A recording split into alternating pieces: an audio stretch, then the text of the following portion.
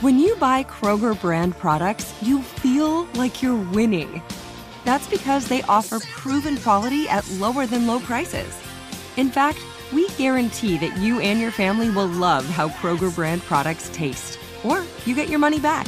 So next time you're shopping for the family, look for delicious Kroger brand products, because they'll make you all feel like you're winning. Shop now, in-store, or online.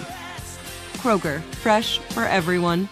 Get emotional with me, Radhi Devlukia, in my new podcast, A Really Good Cry. We're going to be talking with some of my best friends. I didn't know we were going to go there on this. People that I admire. When we say listen to your body, really tune into what's going on. Authors of books that have changed my life. Now you're talking about sympathy, which is different than empathy, right? Never forget, it's okay to cry as long as you make it a really good one. Listen to A Really Good Cry with Radhi Devlukia on the iHeartRadio app, Apple Podcasts, or wherever you get your podcasts. A rested child is a happy child. Sleep Tight Stories is a weekly podcast that brings comfort and joy to families worldwide with calming bedtime stories. The stories are relevant to children and spark wonder without overstimulation, so they can fall asleep and stay asleep. Listen to Sleep Tight Stories on the iHeartRadio app, Apple Podcasts, or wherever you get your podcasts. For a bedtime routine you'll miss when they're grown, Sleep Tight Stories.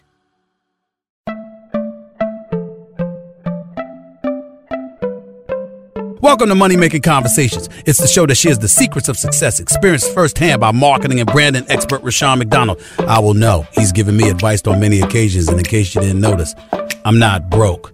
You know he'll be interviewing celebrity CEOs, entrepreneurs, and industry decision makers. It's what he likes to do. It's what he likes to share.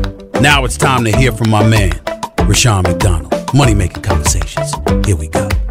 Welcome to Money Making Conversation. I am your host, Shaun McDonald. It's time to stop reading other people's success stories and really, come on, y'all, and start writing your own. Do your own work. Stop over there wishing and praying and hoping that you are that person, because you're not. That person lived their life and accomplished their goals through their journey. And I always tell people to lead with your gifts, your passions, and don't let your age, friends, family, or coworkers stop you from planning or living your dreams. The interviews I do on Money Making Conversations are really geared towards you. I call some of my friends who are celebrities, CEOs, entrepreneurs, and people I like call industry decision makers to come on the show and just show you the way. I always tell people this. Successful people can tell you how to be successful because they are successful. My next guest is very successful. She's back and she's healthy. She's Shaun Robinson. She's a proud graduate of HBCU. We always talk about this every time. Spelman in Atlanta, Georgia. Spelman. She's an Emmy-winning journalist, TV host, producer, and philanthropist. She's an executive producer on the new Lifetime original movies, Lust, A Seven Deadly Sins story, and Envy. That's back-to-back, April 10th and April 17th. Envy, A Seven Deadly Sin story. And we'll also be discussing a little bit her hosting duties on 90 Day Fiancé franchise, Tell All, and her foundation, which I always have to talk about, Shaun, a foundation for girls, which nurtures and supports underserved and underrepresented girls and young women in the areas of STEM, health, arts, unity, neighborhoods. Please welcome back to my show.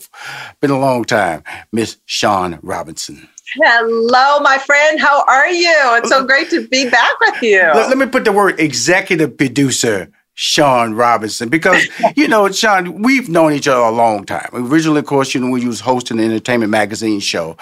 That journey to this journey, we don't see it, but it's happening now. And you're so popular on your LinkedIn. People really resonate with your motivational quotes and your lifestyle. You really are starting to find your voice. Or maybe you've always had your voice, but you're using the platforms to tell it now. Tell us about that. Well, thank you so much, Shaun. I really appreciate it. And, just being here with you is a real blessing to be able to, share my message and, share these, these new chapters in my life. Because I'm all about, helping to motivate people and telling them that, you can do many things by sheer perseverance, faith, and hard work. That's what I'm about. So, spent my entire career in front of the camera, first started in local news in my hometown of Detroit, and then worked my way up through so many different news markets, and then came to a national show. And national back then meant national because there was no Facebook, Twitter, no social media, anything like that back in 1999. I can't believe it was so long ago. And then after spending, 16 years on Access Hollywood, started thinking, what is next? What's next for me? How do I, use my talents, put what I've learned to good use, and just started kind of acquiring different properties, thinking about different projects that I wanted to do, and really trying to, pursue those goals and figure out what exactly do I want my next chapter to look like, and what do I want my legacy also to be. And so here we are today. It's, in addition to being an Emmy Award-winning journalist, I now get to add executive producer, as you said, to my name, which I'm so excited about with these new movies on Lifetime. Not one, but 2 movies on Lifetime. So I'm just really very, very blessed. It's been a long journey, but it's been one with peaks and valleys. And so, it's led me to you today. Well, the beauty of the valleys there are major peaks that really doesn't, the valley isn't so much a valley, it's just a place to rest so you can climb another peak. Because that's what you're doing. Every time I've seen you, whether it's community but it all started in Atlanta at Spelman. And HBCUs came to the forefront of America during the pandemic era, especially post-George Floyd. Corporations started making a lot of donations towards HBCUs. And we've always talked about HBCUs every time I've interviewed you on Money Making Conversation. Talk about the foundation of that. And Hollywood is dominated by HBCU graduates in the entertainment industry, and you're just one of the leaders in that. Now you're behind the camera. Talk about the success that you got from the educational and the lifestyle that was presented to you at Spelman. Yeah, Spelman gave me an appreciation, a real appreciation for sisterhood. And also, when you empower a girl, she can change the world. And that was one of the reasons that I started my foundation. But even before that, I came from parents who always taught me if God gives you a platform, use it to give back. I could cover a gazillion red carpets. I could make, so much money in the world. But what I was doing for other people is what was important to my parents and to my grandparents. So I always, my journey through life has been led by philanthropy and giving back. So at Spelman, it was, I remember, Shaun, just thinking about the women that I saw right before me as this teenage girl, and then a girl, in my early 20s, sitting there seeing poets, Nikki Giovanni, Alice Walker, Coretta Scott King, civil rights leaders coming through the gates of Spelman and speaking to us about our dreams, our goals, and the fact that we can accomplish anything that we put our minds to. I would not trade my education at Spelman for anything in the world.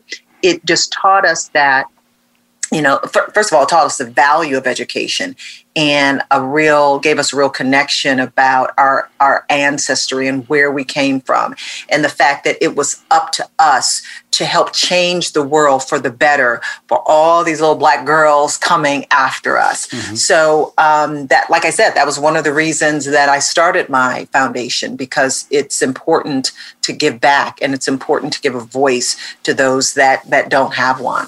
Amazing. Lifetime and Bishop T.D. Jakes. Yes. The idea, the concept. Now, how did you gain control of the franchise that you have?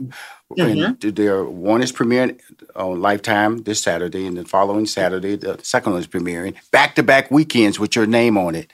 Talk about pulling it all together, and then we're going to talk about each episode and not giving away too much of the plot. Yes. And so, Rashawn, I'm sure being, an executive producer, producer yourself, you can identify with a lot of this story. But when I was still at Access Hollywood, I started thinking about okay, what do I want to have control over? I want to have control over different projects. I want to start acquiring projects that I'm really, really interested in. And so a friend of mine named Patrick Henry Bass, he was at Essence Magazine at the time, who's a books editor. Right. And he called me. You remember Patrick. I think you do know Patrick. He called me up and he said, Shaun, he said, I just got the galley for a new book, an upcoming book by author Victoria Christopher Murray, who's a very prominent author in the African-American community. And she's written 30 books or so. And he said, the book is called Lust. She's writing the entire 7 deadly sins. Each book is a different deadly sin. He said, you need to call Victoria up, tell her that you want to option this book and the entire series. And so I called Victoria because I knew her. And I said, hey, Victoria, I'm producing now, and I would really love to try to turn these books into movies. So she was like, okay, let's do it. And so so we did the deal. And when I first started pitching it around town, Rashawn, I pitched it back then to Lifetime. I pitched it to some other networks. I pitched it to individual producers, and everyone loved it, but the timing wasn't right. And this is the thing about timing, okay? Just because the answer is, sometimes we think the answer is no, but the answer is really not yet. Right. Okay. So that's really important. So I was pitching around town, and then, several months, I think, almost a year probably went by. And I pitched it to T.D. Jakes also. And then Bishop Jakes did a project at Lifetime that was very, very well received, as all of his projects are. But so he was acquiring more property. He wanted to do, he was looking for more projects to do. And so his producing partner, Derek Williams, called me up and he said, hey, Shaun, do you still have, you remember that project we talked about many, many moons ago? Do you still have the project, The 7 Deadly Sins? And I said, yes, I do still have it. And he said, well, Bishop Jakes would like to partner with you and do it on Lifetime. And I'm like, yeah, okay. So we did. We formed this partnership, and there it was. We had, because of this partnership now, we have, these 2 movies, possibly 7 movies. We hope, we're calling it. And that's how it all happened. And so we started working on the scripts, found writers for the scripts. And then COVID happened. Right. Everything came to a standstill. I'm like, oh no, not again. And so then everything slowed down, but then Lifetime came to us and said, okay, let's get in gear. Let's do it. And we ramped up really, really fast, and we shot through COVID. And now here it is. And I think I optioned the books, Rashawn, in 2018, I think, or 27. No, actually in 2017. That's when I talked to Victoria about the books, 2017. Here we are in 2021. Now the movies are happening. And so, sometimes it happens fast, sometimes it doesn't, but you just have to keep at it. You have to keep on persevering until you reach that goal. Well, the thing about it is that, first of all, that's still, with COVID delaying everything, that's still pretty fast. From the idea of talking to somebody, then pitching it, and then you have back-to-back movies on back-to-back weekends airing in 2021. It's pretty fast. It's pretty fast. First of all, not only pretty fast, but also well-produced, where I saw both movies and off air, and I got to tell everybody on air, I am a guy, I get a lot of books, I get a lot of movies to watch. Sometimes I watch 3 or 4 movies a weekend. I've gotten really good at reading books really fast and reading and scanning through movies really bad, because I see the beginning of the plot. I pretty much know how the middle is going to feel like in the end. I could not do that with your movies. Your movies were so well written. The characters were so well developed. If you missed any nuance of the characters' reason, the rationale for why they're doing something in the movie, then you missed the movie. It forced me to watch every minute of those movies. And that, my friend, is an incredible testament to being a great writers, great directors, but also great leadership as an executive producer. Tell us about these movies. Well, okay. So Lust is that insatiable desire to have something that you know you should not have. Okay. Who hasn't felt that at some time in their life? Everybody can identify with lusting after something or someone at some point in their life. So our main character, Tiffany, is, she's in a relationship about to get married with the man of her dreams. And then she is confronted with one of the deadly sins, which is lust, and how that takes her down a path that she is going to have to deal with the consequences of lust. And how do you deal with it? And here's the thing, Rashawn, I grew up in the church. Okay. Yes, you did.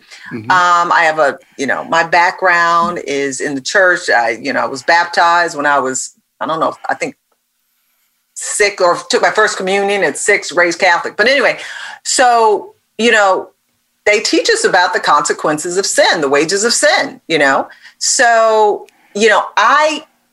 I love these stories because it does have that element of faith, but it's not beating you over the head with, you should do this or you should do that. So the audience goes on this journey with Tiffany. Yes, they do. At times they're probably like, no, don't do that.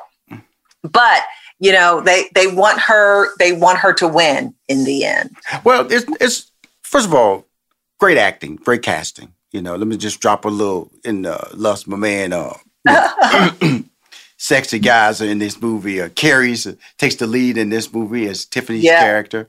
We got Tank. We have my God, Tank. I didn't want to say his name. I didn't want to say Tank's name. I was trying to avoid saying Tank's name because he looks great. His body he's in shape. He takes his shirt off 15,000 times, ladies. 15,000. And one time he takes his shirt off and going, I never look like that. Tank, I'm going to tell you something. Tank is acting in here. Tank is acting. Tank is good.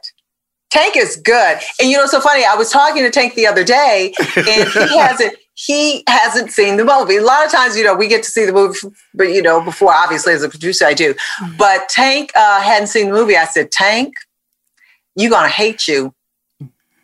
You're going to hate you when you see you. I'm going to tell you. I'm going to tell you he's something. He's ready with that shirt. I don't know, Shaun, because when Tank shows up and meets Tiffany for the first time, and I went, boy, that was some smooth moves he laying on her right now. But it was. I'll be honest with you. We talk about Lust. I'm talking to Shaun Robinson. She's the executive producer on this new Lifetime series, Seven Deadly Sins. And the first episode that's going to air in the movie series is called Lust. And we're going to go and talk Envy in a minute.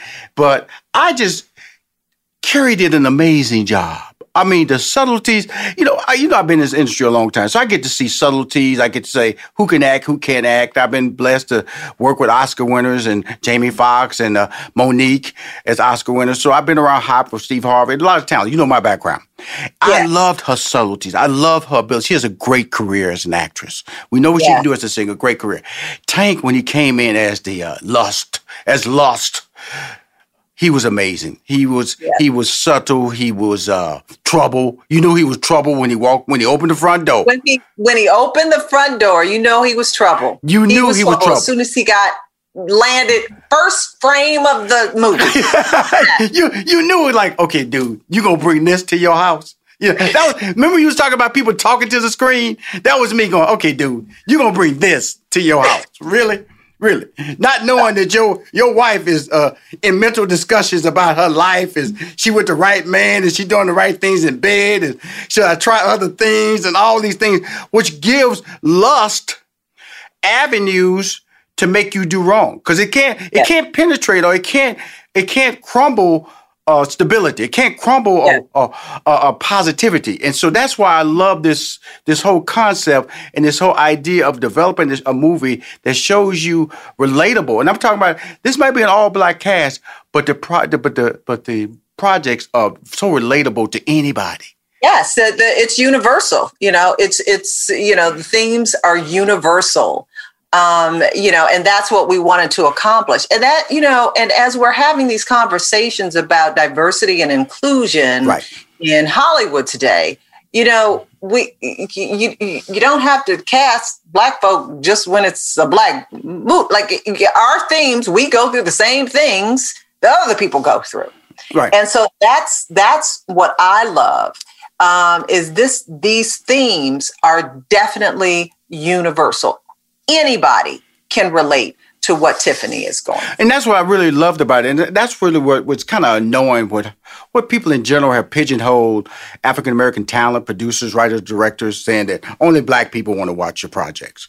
And no, not at all. And we're seeing that on streaming platforms where popular projects are going number one. And they're all black cast, or the cast are predominantly black. And that's what I really loved about this particular series of movies that I saw back to back. Now let's go to Envy. Envy plays on, because the first one was more adult, which I thought was beautiful. Now you're taking on a young character lead in Envy. And this is actress, I want to say her name, Serayah, correct? That's correct. Serayah. Serayah. Yes, thank you. Yeah, Serayah. she's fantastic. She is really great. And when I first saw her audition reel, I was like, gosh, she really pops on screen. She's very fantastic. She was on Power, just came off Power. Mm-hmm. And we're really lucky to have found her, or we're really lucky that she was available for this project, because she just really brings it home. And she's really dynamic. Well, the thing, and I got to see a rough cut of that. I got to see it. So but it was a beautiful presentation of what you guys are going to put on the main screen. I said rough cut. Some credits were missing. That's all I'm saying. But everything was in place.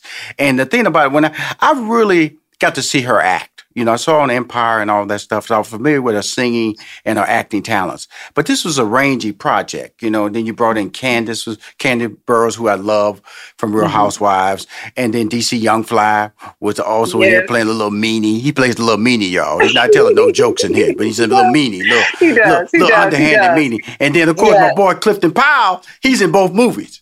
He can double checks. Young man, old man. Young man, old man. Shaun, do you remember when Clifton Powell was on Rock? Yes. I'm going to tell you something. Clifton Powell, our relationship goes all the way back to 2000. See, I met you and Clifton Powell about the same time, because that's when we did the Steve Harvey Morning Show. That's when you and I really connected in 2000. So Clifton Powell, I met him. He used to come into the morning show. We used to meet, and I used to always admire his professionalism. He was always doing major roles and always becoming the star. I always felt he could be, and just to see him, because he plays an older character in Lust, and he plays a person more his age in Envy, and it's really an important role because that's the minister side of the movie. There's always a moment in each movie that you're in the church and you get to hear a message, but it's not a message that's beating you over the head. That's what I loved about this show. I know exactly what you're trying to do and you're accomplishing it, but you're not making me feel like I got to go pick up the Bible to understand that this is relatable life. Right. Right. And I just love Clifton Powell so much. He brings 1,000% to work every single day. And I'm so glad that he is a part of the project. Candy Burroughs, she's like building her acting resume. And, Rashawn, for me, as we were looking over the different actors and actresses for Lust and Envy, as an executive producer, it's so wonderful for me to be able to be part of the decision-making process that can give these actors these opportunities, and help them maybe even reach their next goal. So that's one of the things I really enjoy about being a decision maker, being an executive producer, because for me, it's about providing opportunities to people who, listen, Hollywood is still a very tough place, a very, very tough place for, people of color. And to be able to help them along in their journey is so satisfying for me. I've been there. I've been on the other side of casting people. When I look at my career, I look at the Gabrielle Unions, the Kim Whitleys, the Cannons. So many actors I see that are acting today. Wendy Raquel Robinson. That's what you're talking about. You're in a room and you are in a position to. That's why I love what Will Packer's doing. He's a game changer. And Shaun, you are becoming a game changer. And the power really is behind that camera. In that writer's room, in that directors. Talking to executives who come down and really only speak to you. Unless the actor or actress is powerful, they won't even speak to them. They only speak to the executive producers, the showrunners. They may talk to the writers if it's in a writer room format, but you'll get the primary notes. Bishop T.D. Jakes get the primary notes. And hearing that come from me, what did you realize about taking on a project like this? And I know it put a smile on your face when it, you have two stages of the smile. First of all, she said yes to your option in it. Then Bishop T.J. called you, said you want to be in the project. Then you finally casting it. And now it's about to air and you're being interviewed nationally. I'm just one of many platforms that are interviewing you to promote this. Where are you at emotionally with this project? Well, here's the thing. When T.D. Jakes, T.D. Jakes and Derek Williams called me and said, "Hey, do you have this project?" That was definitely a game changer for me, because I had this project that I had shopped around town and that I owned, and then I was shopping around town, and I had, it could have been a different partner that I went with, but I felt that, partnering with Bishop Jakes, what an extraordinary producer he is. And not only that, but his brand is just right in line with this project. And so, for me, one of the lessons was, sometimes you just want to rush things and you want to just go with, whatever offer is presented to you at first. But you really have to think about who you're going to be in business with and how you guys are going to gel. And does this partnership work for the good of the project? And I felt that this partnership definitely was perfect for this project. So that was, when you talk about putting a smile on my face, having this partnership with him is extraordinary for me. And as I look at other projects that I'm doing, and being careful about who I choose as a partner, I think it's a lesson for all of us. Don't rush it. Be more intentional with your decisions. Well, you've always been intentional. I know when we brought this project, the reason I just really enjoy talking about it, because I know there's always a journey, and just to see the transformation in you. When I say this is a good thing, on LinkedIn, I just see, I follow your motivation. I follow your stories. I follow you because you really personalize your life. You put your life out there, and to see this as being a part of that story that you're now ready to tell, I think it's amazing. And I want to just say congratulations to you and these two projects. I want to talk about a couple of, I'll bring you back on the show to talk about 90 Day Fiance and your foundation, Shaun. That juggernaut, it's, it's extraordinary. Do you know 90 Day Fiance is seen in 168 countries and territories? Well, that's how big that show is. Well, it was big in my house. It's big in my house. It's big in my office. It's big everywhere, because I can't understand how people do this. And then you sit up there interviewing these people like they normal people, though. That's what be getting me. You be like, you're interviewing these people like you're talking to Tom Hanks or somebody normal or some celebrity, and they be sitting up there like they got it going on.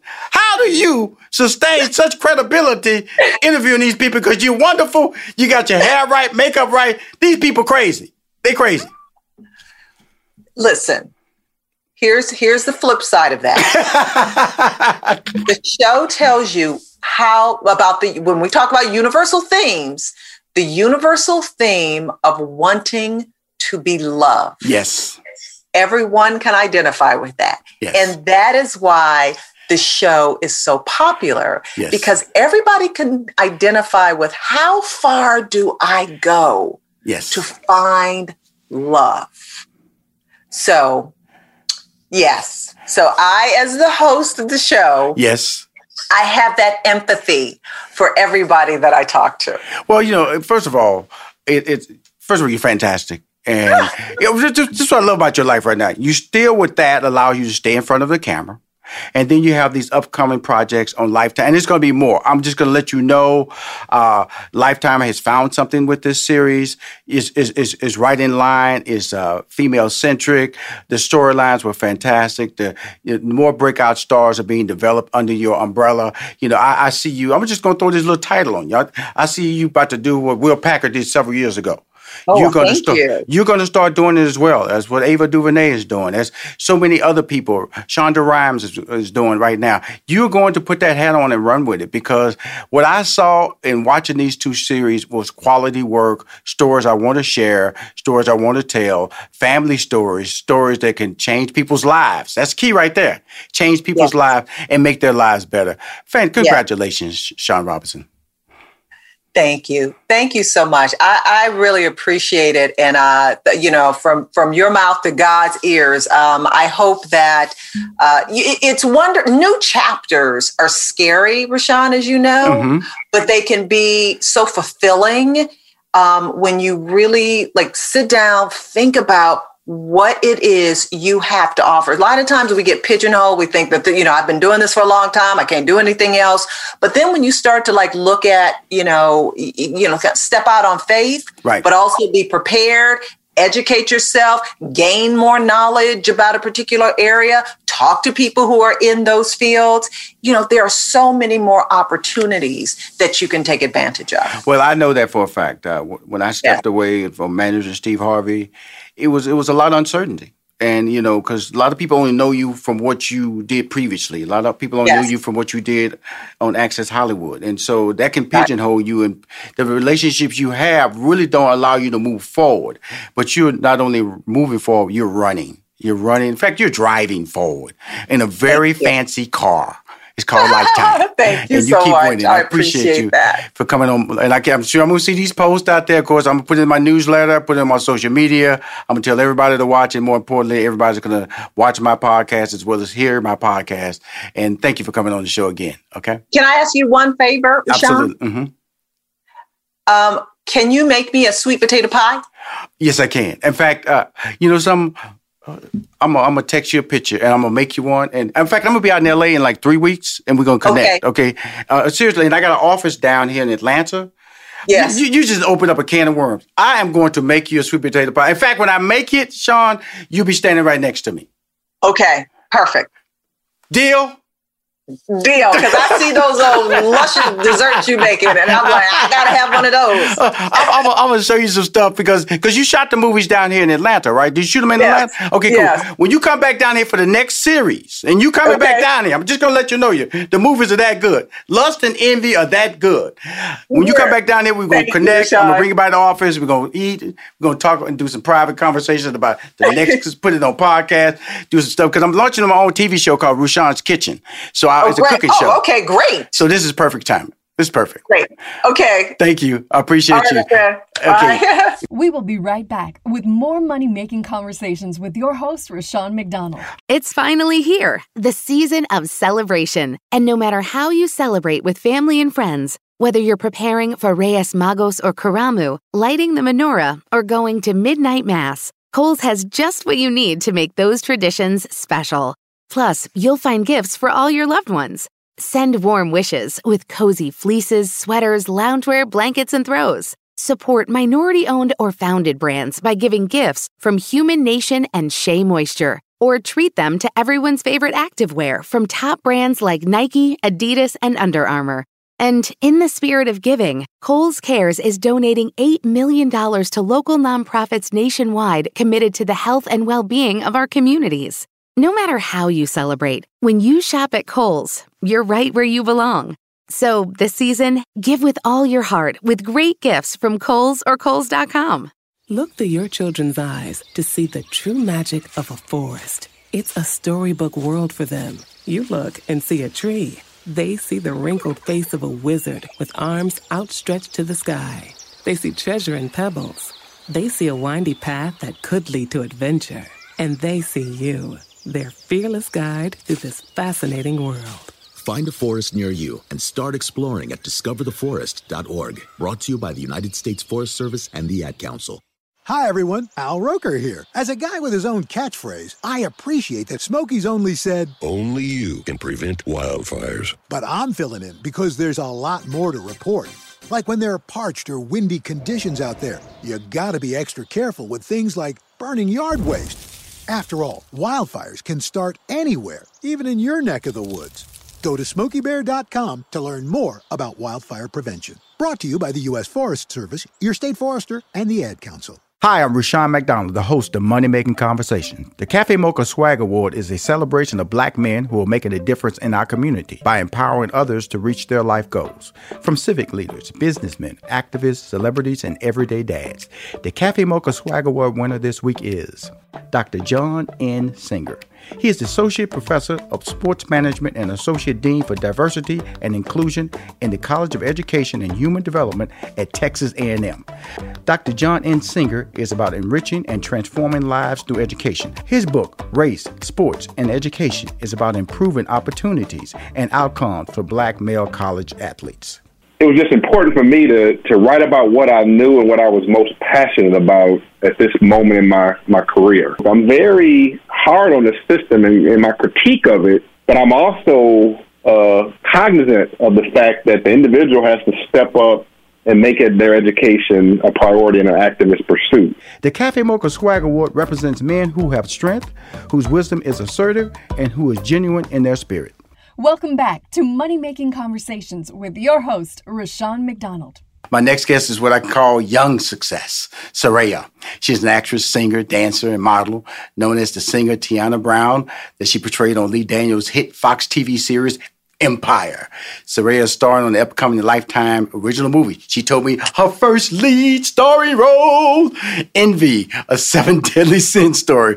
But that's not all she's doing. Besides this new movie, Envy, next up for Serayah, she's co-starring in the upcoming BET movie, Favorite Son, directed by the one and only Robin Givens, which is expected to be released this year. She has a new single coming out soon called Tell Me About Myself, featuring my boy Rick Ross. Serayah was also just recently announced to join the Starz drama series. This girl busy. Who's managing her? Who's managing her? I want to manage her. She's doing everything. Join the Starz drama series Black Mafia Family, executive produced by the one and only 50 Cent. Not 25, 50 cents.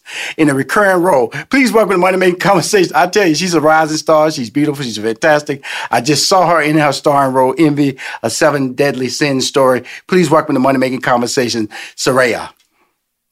Hi, thank you so much for having me. What an intro. Thank you. Hey, Serayah, first of all, girl, does the word, okay, you know, I've been fortunate in this business, managing a lot of big talent, work with a lot of big talent. And I know when a resume starts to come together and we always shut down during the pandemic and it all caught us off guard.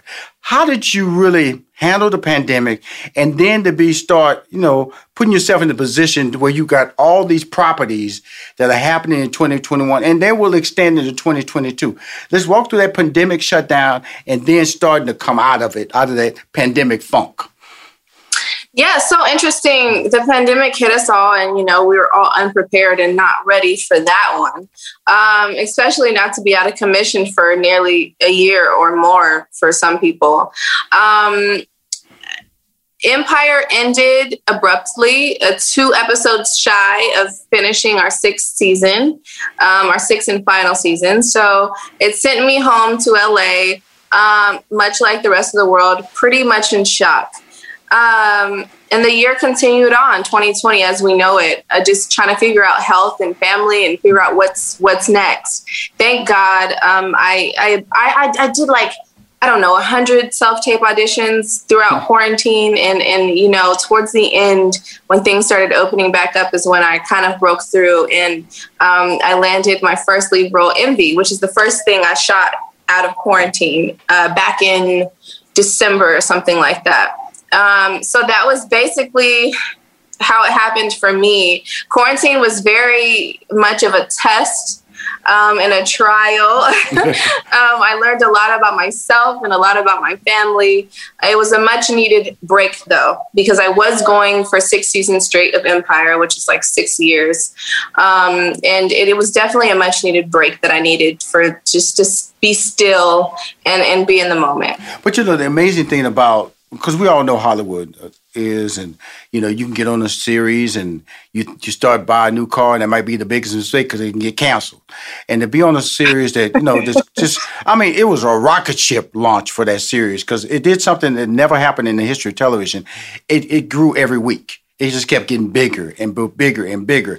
And so, and you on that launching pad, tell us how it affected you. It's all positive, but nobody, you just get on the show. First of all, you get on the show happy to be working.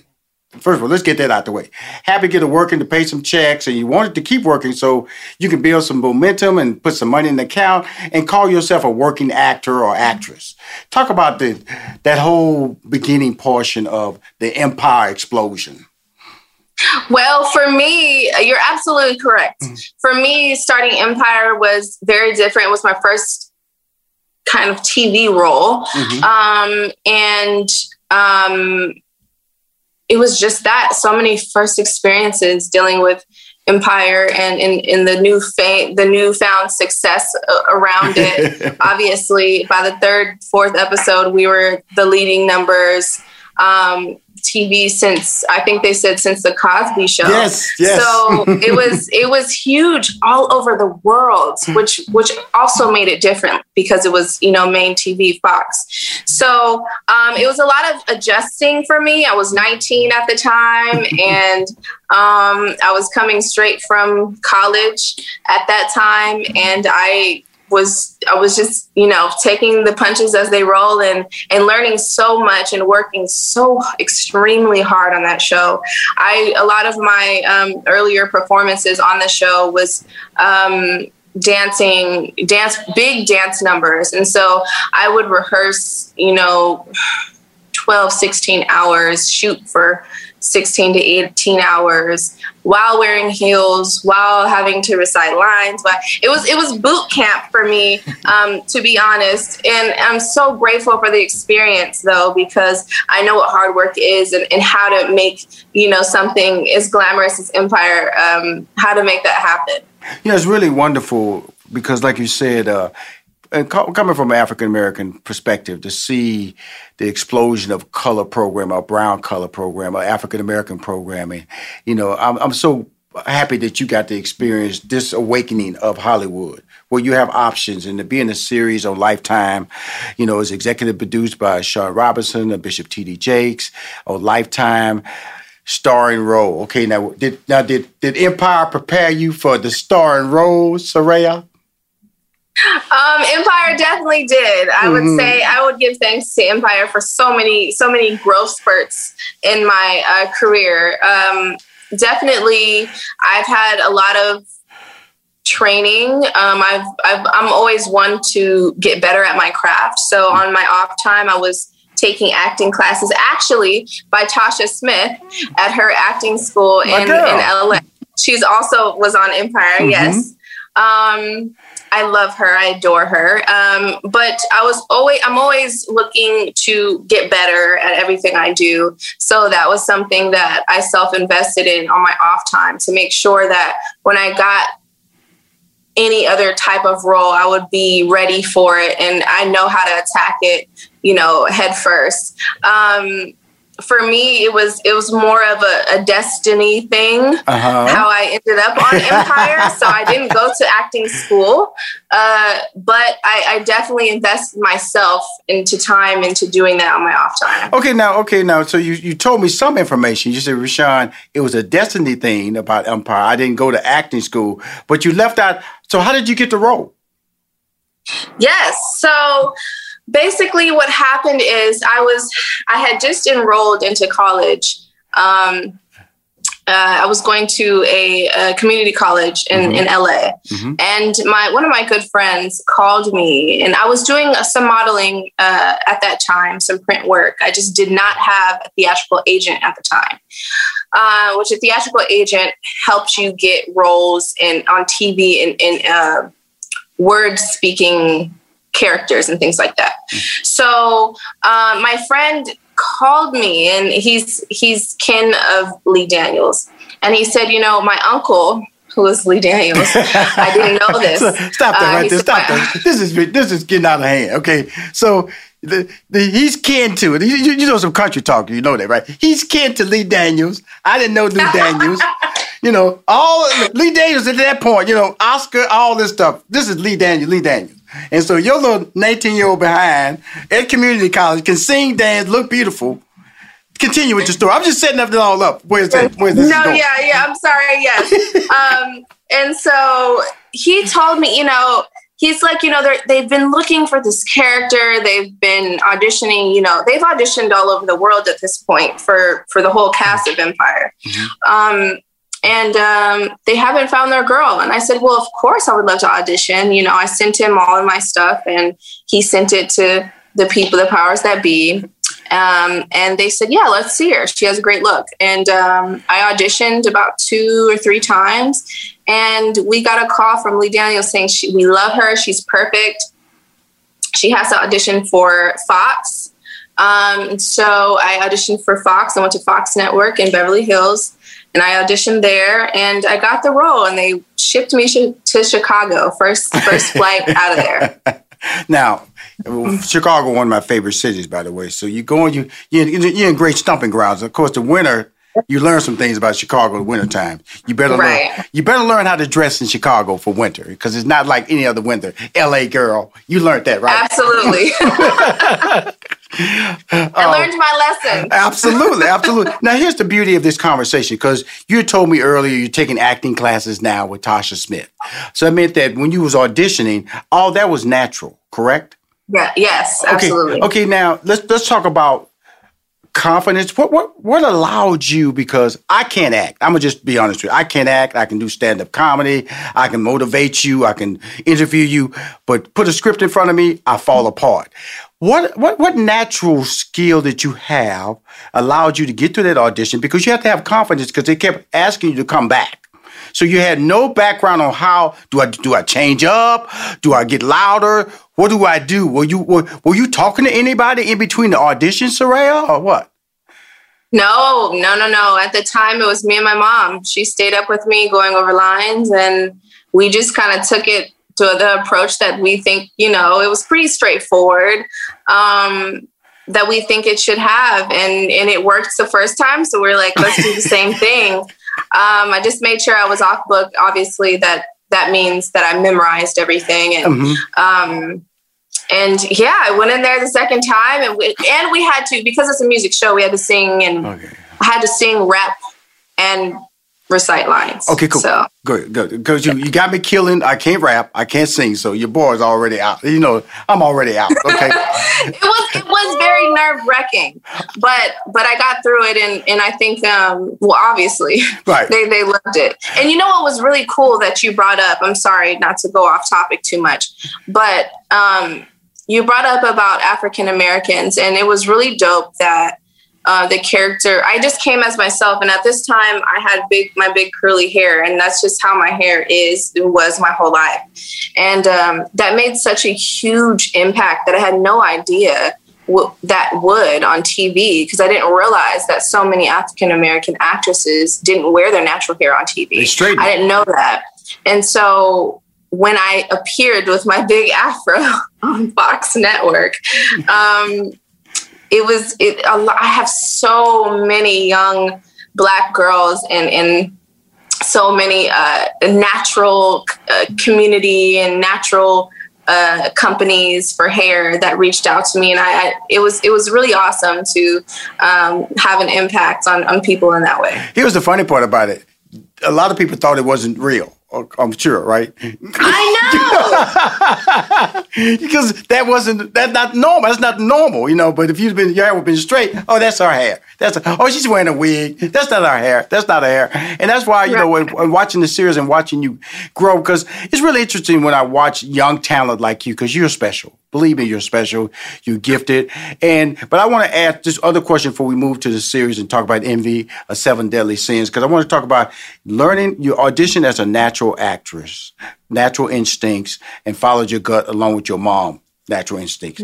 Then you got on the series, and then you went to Tasha Smith. What did you learn from her classes that enabled you to improve as an actress and prepare you for a lead series like that you're doing in Envy that's airing on Lifetime?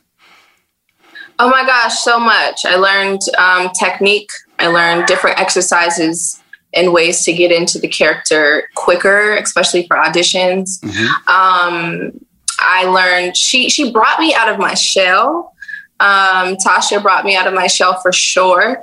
I learned how to just let go and be free in the moment. And that's something that Taraji and Terrence actually told me as well. But to be able to put it on its feet and really do it yourself is where you learn, okay, I can do this. And when you have confidence that you know you can do it. And I had a breakthrough class one time and it went really, really well. And from then on, I said, okay, like I can tackle anything, any role that comes my way. And quarantine really strengthened me because I auditioned so much. I sent in so many self-tapes, so many self-tapes. And believe me, self-tapes can be not always the best thing to do because you don't know. Because you're looking at, first of all, you have no makeup on. You don't know. You dressed in average. So really, I always call self-tapes like doing stuff in black and white. Because I always tell people, the black and white era, before they had color and explosion and blood,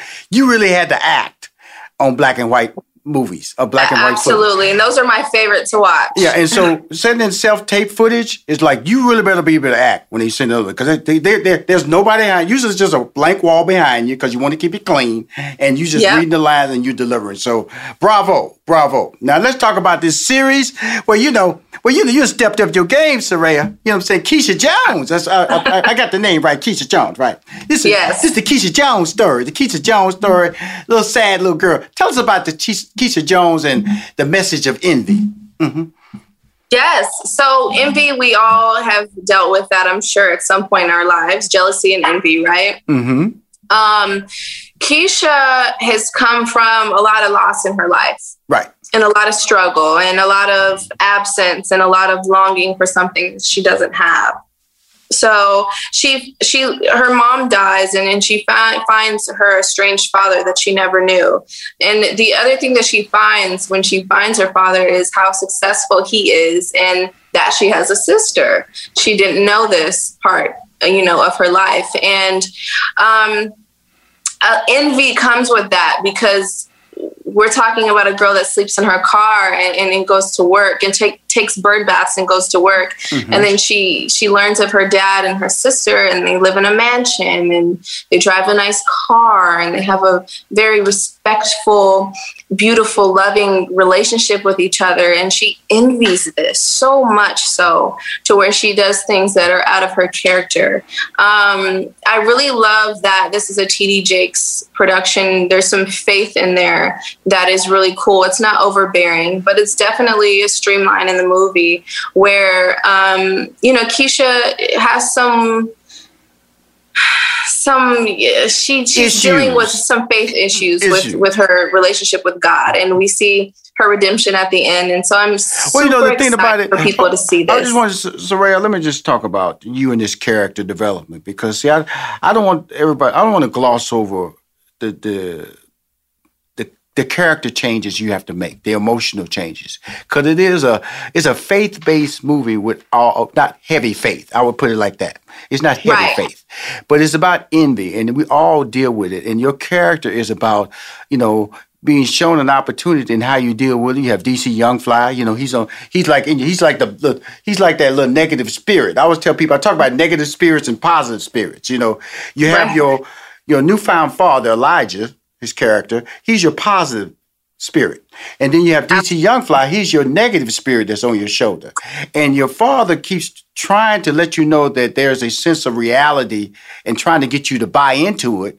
But then you have DC Youngfly telling you stick to the plan, because as we watch you drift through the movie, you start going back and forth. Should you do this? Should you come over to your father's side, who is Elijah's side of the world, or should you stick to the original plan?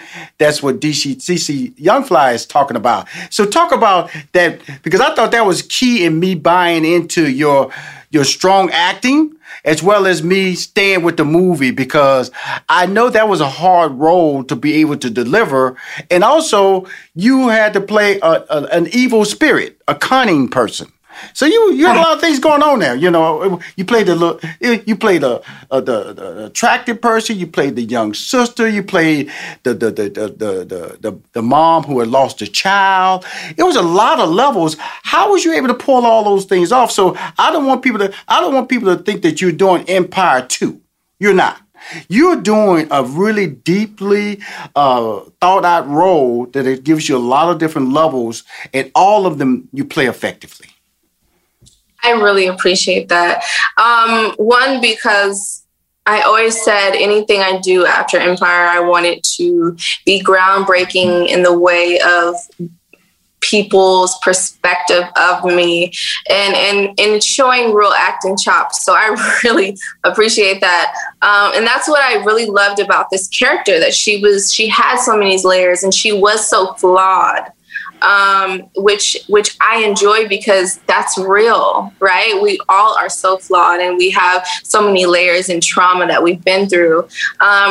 So for each segment of the movie, I kind of broke it down, and I was able to connect myself to those moments with real things that I've been through, and having empathy for her and not playing her so like too vindictive. I feel like there is moments, like you said, where she was starting to believe like, hey, I can have this life with my dad, and maybe they do want me around, and maybe I am accepted and they love me. And then she has these moments where she feels a little rejected, and she calls DC Young Fly's character, and then she puts her back on the road.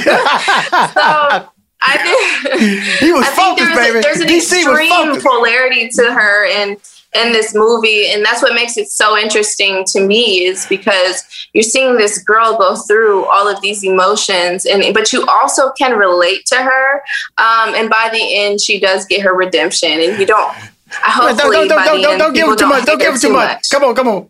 Serayah, don't give them too much. They need to watch this because you know, I enjoy, first of all, I'm enjoying the interview talking to you because I love talking to young talent, and because there's such a future ahead of you, and we don't know what the future is, but you are a hard worker, and if you stay true to the course, and you have you just brought up your mom several times, so you have a foundation to fall back on, and you have faith.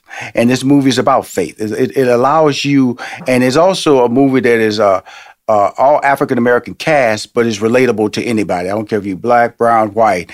You can reach into this movie and realize you see that character. Keisha Jones could be Lisa Epstein. Okay, that's because we all have those parts in our lives that allow us to be disenfranchised. And how do we react when the opportunity is given to us? And that's what stood out for me in this role, and that's what you was able to do.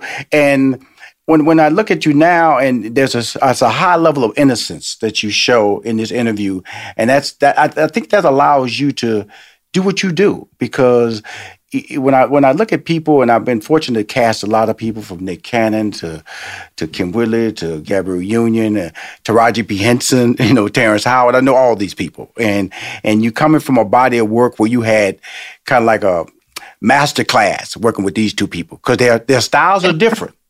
But that Taraji P. Henson, she no joke. Now, if you want to come on a series now and learn something about acting, come on now, tell everybody about Taraji P. Henson now, Serayah.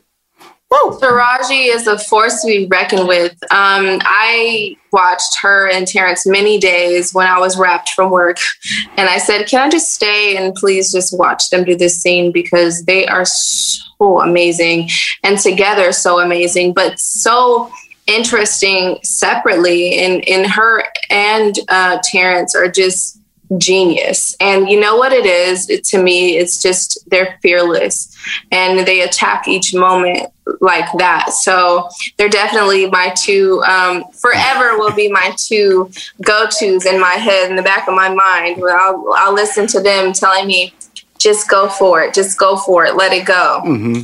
Well, great. Well, I want to wrap talking about a couple of projects that you have coming up. Favorite Son, directed by Robin Givens, and also Black Mafia. I know you can't tell us anything about that, the 50 Cent movie. He'll track us down and beat us up.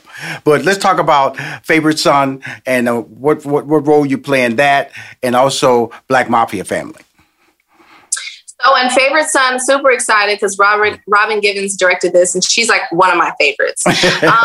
So I play a girlfriend and a choir member to the church, a girlfriend to one of the pastor's sons. And she also is a very layered character, which is awesome because she goes through something in faith with her faith as well, but more in the church. Because I feel like a lot of people in church, they're trying to put the best foot forward as they should, and they're trying to live their life right now. That doesn't exempt them from life like the rest of us. So I think the character that I play on that movie is a testament to that, and it's a testament to not judge each other so crucially, and to understand that life still happens to you. So there's some twists and turns in there with my character. Once again, you might love her, you might hate her. Well, that's all right. But it's super dope. I play opposite of Jonathan McReynolds and Rotimi. Mr. Power. And he's amazing. And so I'm so grateful to have shared this screen with them as well. And that's gospel singer. Yes. And then in the BMF story, I play the baby mother to Meech, which is one of the Flannery brothers, and one of the main guys who made it all happen. Yeah. Well, first of all, I know you can't tell too much about that, because but you've told me enough to know, first of all, you're fantastic. April 17th, we'll be looking at your Lifetime starring in the role Envy. Also, you have a project coming out directed by Robin Givens called Favorite Son, and we're going to see you in the Black Mafia Family, if you call it BMF, one of those big 50 Cent projects. Again, thank you for coming on the show. And now you have a new single. When does the single drop? Thank you. I'm so excited to be here. The single is going to drop in a couple months. I don't have a hard date, but I will definitely let you guys know. But definitely be on the lookout for that one because I'm so excited and everyone loves it when they hear it. It's perfect for the summertime. Well, you're awesome, and keep winning. And tell your mom how I know I don't know her, but definitely when you have all the qualities of a great daughter, and I feel fortunate to interview you. You're special, and keep winning. Okay. Thank you so much. In the time before AT&T Fiber Internet. What are you doing in me dungeon? It's the only place where the bloody Wi-Fi works. Oh, and you don't mind the spiders? Spiders? What spiders? Oh no, they're everywhere! Oh! In the time after AT&T Fiber Internet. It's nice having fast, reliable Wi-Fi in the whole house. For sure. The dawn of a better internet era with AT&T Fiber. Limited availability in select areas. Check eligibility at att.com/getfiber. AT&T Smart Wi-Fi extenders may be required. Sold separately. Restrictions apply. What grows in the forest? Trees? Sure.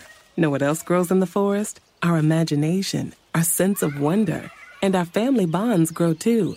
Because when we disconnect from this and connect with this, we reconnect with each other. The forest is closer than you think. Find a forest near you and start exploring at discovertheforest.org. Brought to you by the United States Forest Service and the Ad Council. What grows in the forest? Trees? Sure. Know what else grows in the forest? Our imagination, our sense of wonder, and our family bonds grow too. Because when we disconnect from this and connect with this, we reconnect with each other. The forest is closer than you think. Find a forest near you and start exploring at discovertheforest.org. Brought to you by the United States Forest Service and the Ad Council. My next guests are the Ghost Brothers. Hear me now? The Ghost Brothers. Dalen Spratt, Jawan Mass, Marcus Harvey. The Ghost Brothers are the first and only African-American paranormal investigative team on TV. That is not right there, right there. Okay, we always know that the black people always die first in horror movies, okay? They breaking that mold. They ain't dying. They go in and come out. The Ghost Brothers seamlessly blend comedy with a refreshingly straightforward approach to the paranormal in their own new series, Lights Out. venturing across the country in different hot spots. Dalen and Juwan, there's a little background about the HBCU background about these brothers here. Dalen and Juwan met while attending Clark Atlanta University, and Marcus was a barber at Clark Atlanta University. That's how they all came together. Now, in 2011, they all had this idea, thinking not the typical. They weren't thinking about rap music. They weren't thinking about act. They thought about the paranormal, ghosts. And they seeked it out, and they got discovered. So please welcome to Money Making Conversation. They are the Ghost Brothers, Dalen Spratt, Juwan Mass, and Marcus Harvey. Welcome, brothers. Man, what's going on? And not to cut you off, but we did try rapping first. We definitely did. Yes, I was called Big Drip. Hey man, see, I'm just telling you something. See, y'all not supposed to tell nobody. It was rap first. Now, no. It was definitely rap. Y'all not supposed to tell people. And I was not Cinderella. Don't get it twisted. Okay, cool. Okay, I was the real part of the group. Come on now. That was a failed venture. What you don't do on my show, man. This Money Making Conversation. Talk about failed ventures. Now, y'all wasn't rapping. All I know is the success of what y'all doing now. You're HBCU graduates, attendees. You have the HBCU experience, and we all know that for some reason, the world has discovered HBCU, especially in 2020. With that revelation, that pride, I just interviewed my man, Kenny Leon, and also CAU graduate, and there's so many more. What type of pride, and each one of you can respond to this individual, because I want to get each one of your response about the HBCU experience and also what it has meant to your life moving forward. Yeah, I know for me, Dalen, the HBCU experience literally changed my life. So when I graduated high school, Clark was the only college that was willing to listen to me. And they actually gave me a scholarship, man. So they not only provided me a way to get to college, it shaped and manufactured my life because I was able to move to Atlanta from Dallas, Texas, and see a whole bunch of people that look like me, my same age, making entrepreneurial moves. So up until then, I'm looking at trying to get a job. But then when I get to college, I see people 18, 19 years old with their own clothing line, starting their own record label, promotion company, just all types of companies started by young minorities. And that's inspired my whole entrepreneurial spirit. And that's when you try to do rap. That's when I tried to rap. That's when you try to get back full circle. It's the origin story. It was party promoting. It was one of the two. Man, HBCU experience was something that was just always ingrained in me. My mother went to a HBCU, and so I was able to always go back to campus with her.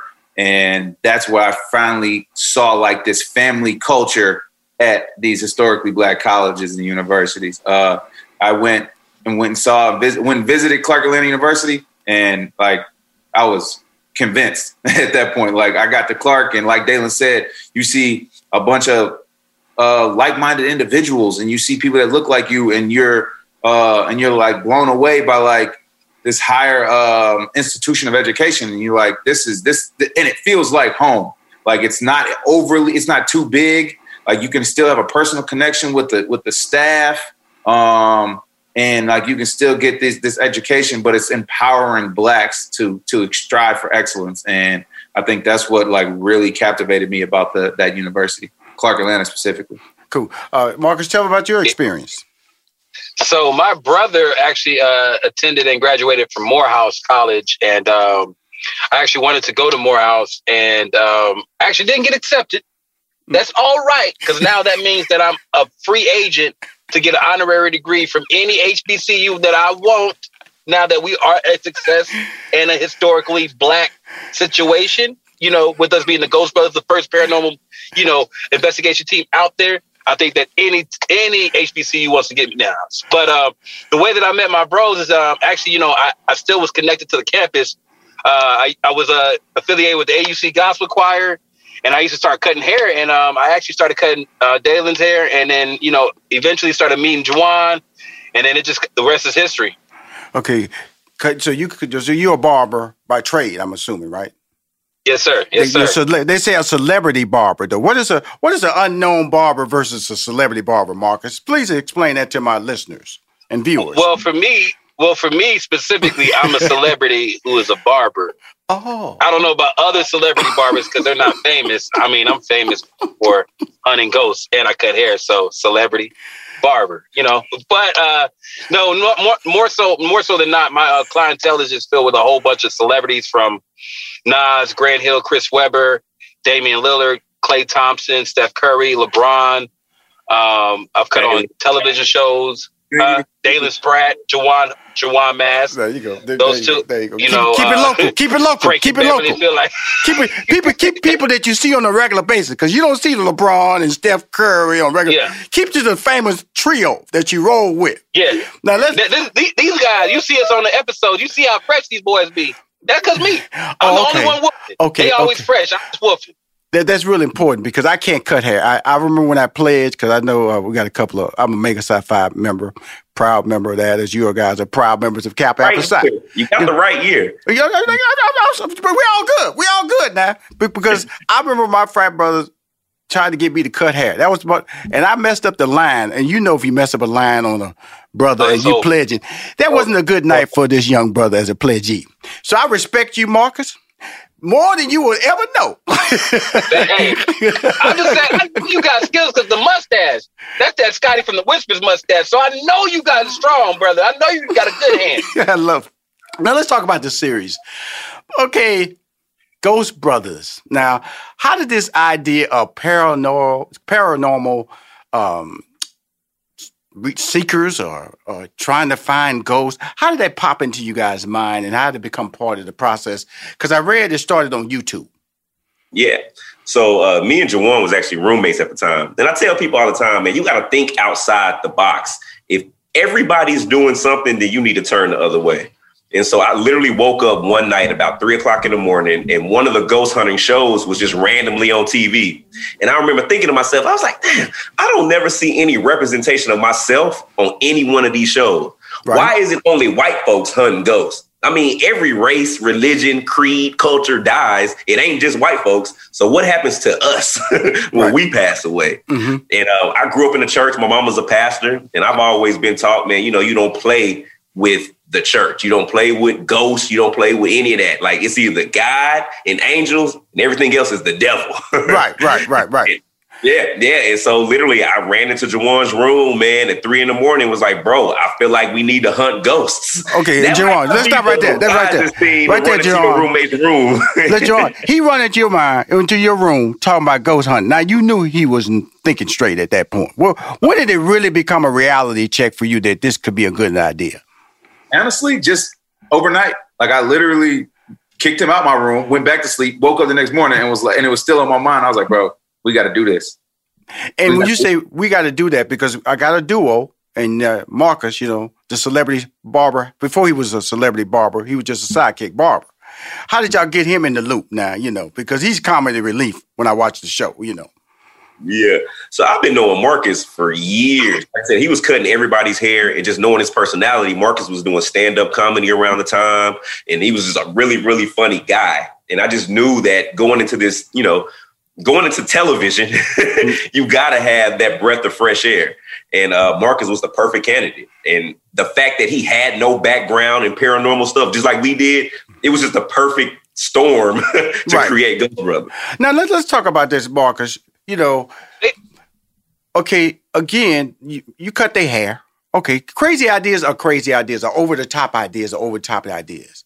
Was it much convincing you to roll with the brothers into this paranormal ghost hunting world? Not necessarily, because, I mean, it's a two-part answer.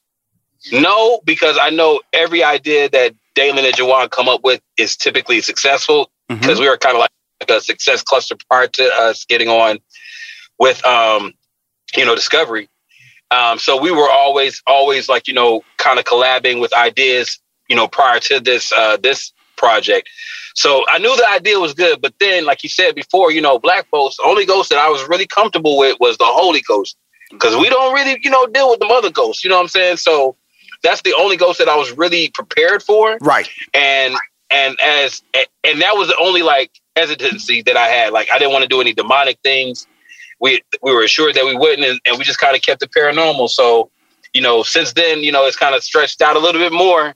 and more. You know, they keep getting me out there further and further on that diving board. I'm like, yeah, just jump. And I'm like, hey, bro, chill out, man. I'm still cutting hair. I ain't trying to bring that over to nobody. Say, Marcus, let me ask you this, Marcus. I don't know if you remember this first conversation we had, man. I remember exactly where I was. And you told me, you was like, man, I don't know, man, because I don't know if I want to be known as a ghost hunter, man. Like,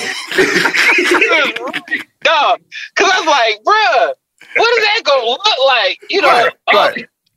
You know, ghost hunting brother dude over there. I'm like, man, you know, yeah. Well, we didn't know. At the beginning, we didn't know if this show was going to be like either, you know, and we're talking with CAU. We didn't know that we're going to another network. You know, we don't know if they're going to try to play us like we on some like Huck a Buck type stuff, and we ain't trying to be on that type of, you know, situation. If we're going to be portrayed in the correct light. So I was massively hesitant. Like, I mean, and there was even another show that kind of was like mirrored us, that kind of went a little bit more on that direction.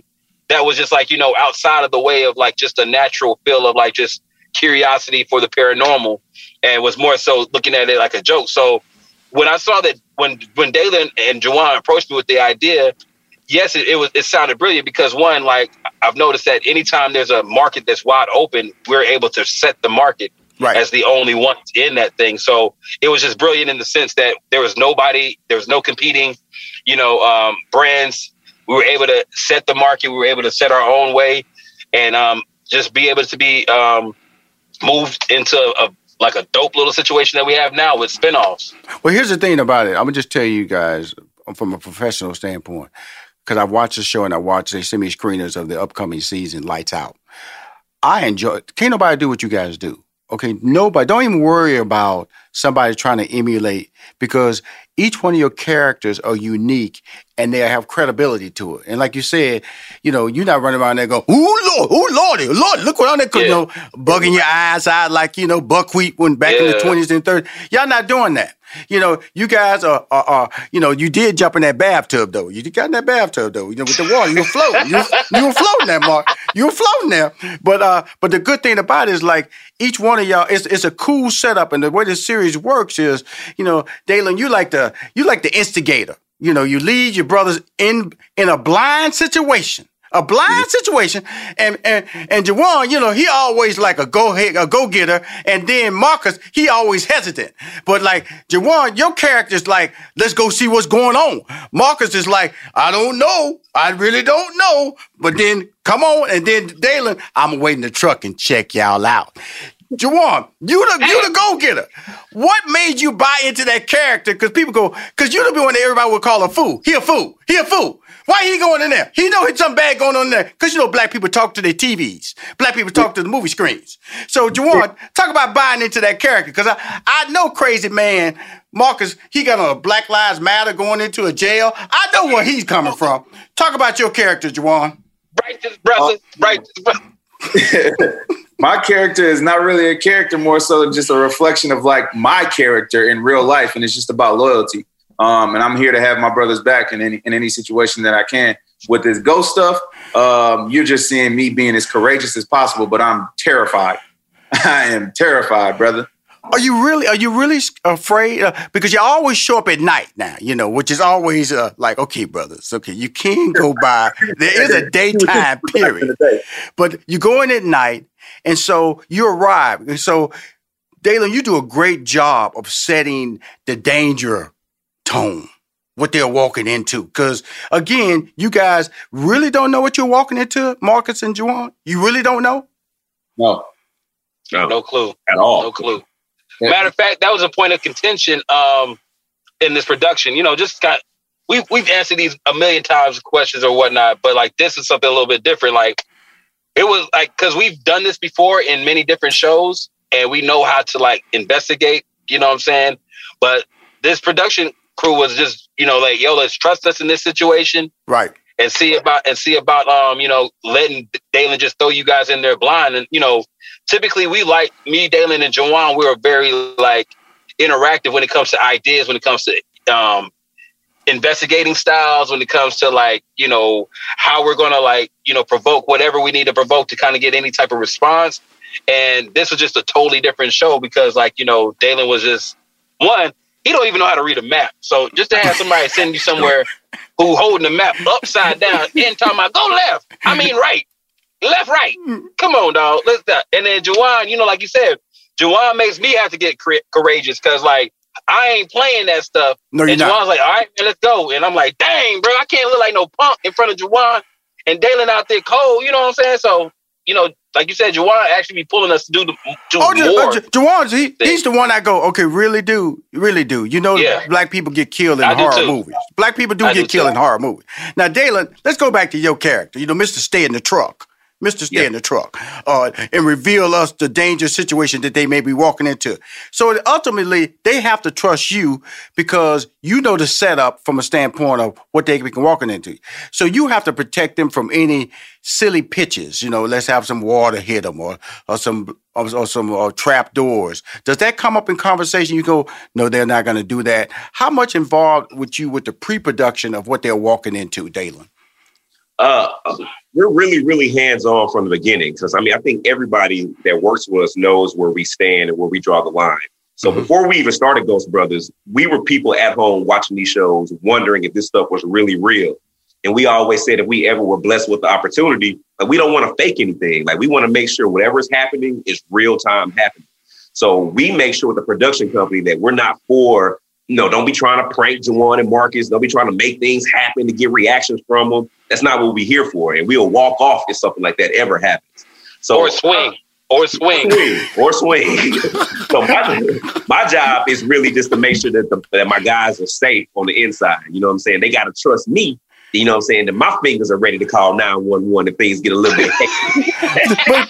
but y'all notice what he said, Juwan and Marcus, he's ready to call. He didn't say run in. He didn't say run in. He said, see, right now, y'all got to watch him now, okay? He told y'all exactly, my brothers are being eaten by a ghost. Come soon. Let me explain what's going on. He didn't say I'm running in with a fire extinguisher. I'm running in with a gun. I'm running in with more white people to save y'all. I'm a call.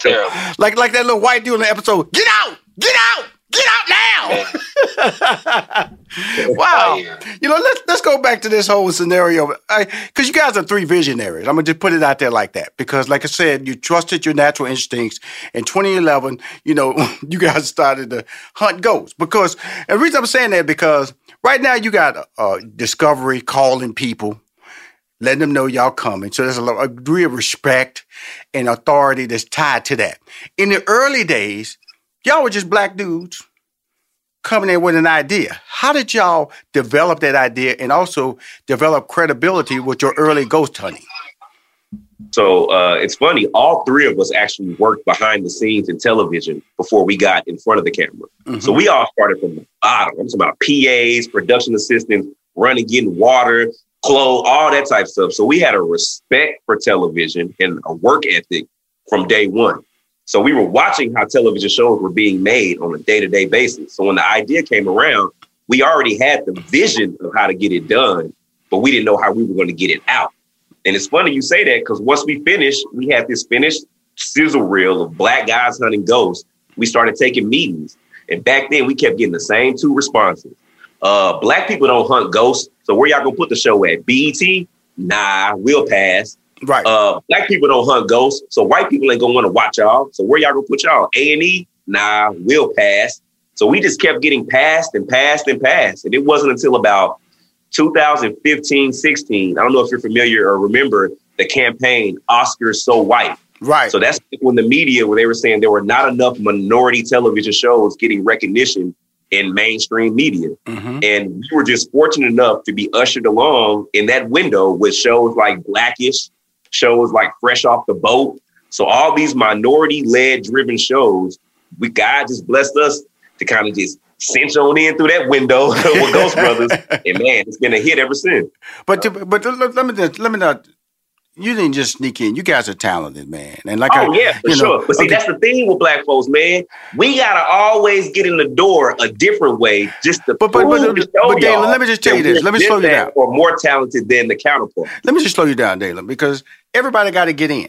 Okay, everybody got to get in. And that's why I want to just say, here's my compliment to you, all three of you guys. You cannot be replicated. You cannot be duplicated. Okay. Right. You guys are smart on screen. You smart off camera. Okay. I see there's a storyline. Like I was telling Marcus earlier, prior to the interview, is that there's always a wrap up. A wrap up tied to logic. And so it's not like, it might, the concept sounds kind of like, oh, black guys hunting ghosts, but then you go through the process, you got the equipment, and then you develop the scenarios, you set the storyline in place, because all your storylines that you set up that they're walking into, I'm worried about these brothers. I am actually worried about these brothers because you said some crazy stuff. You should be. You know what I'm saying? And then I ain't going to tell it, watch the episode. I'm not going to tell y'all nothing about the storylines. All I know is that Dalen need his behind whoop, letting his boys walk into these environments. And he said, why you the first person? See, now listen, bro. Dude. Hey, he need his butt whoop. Because he said, bye-bye.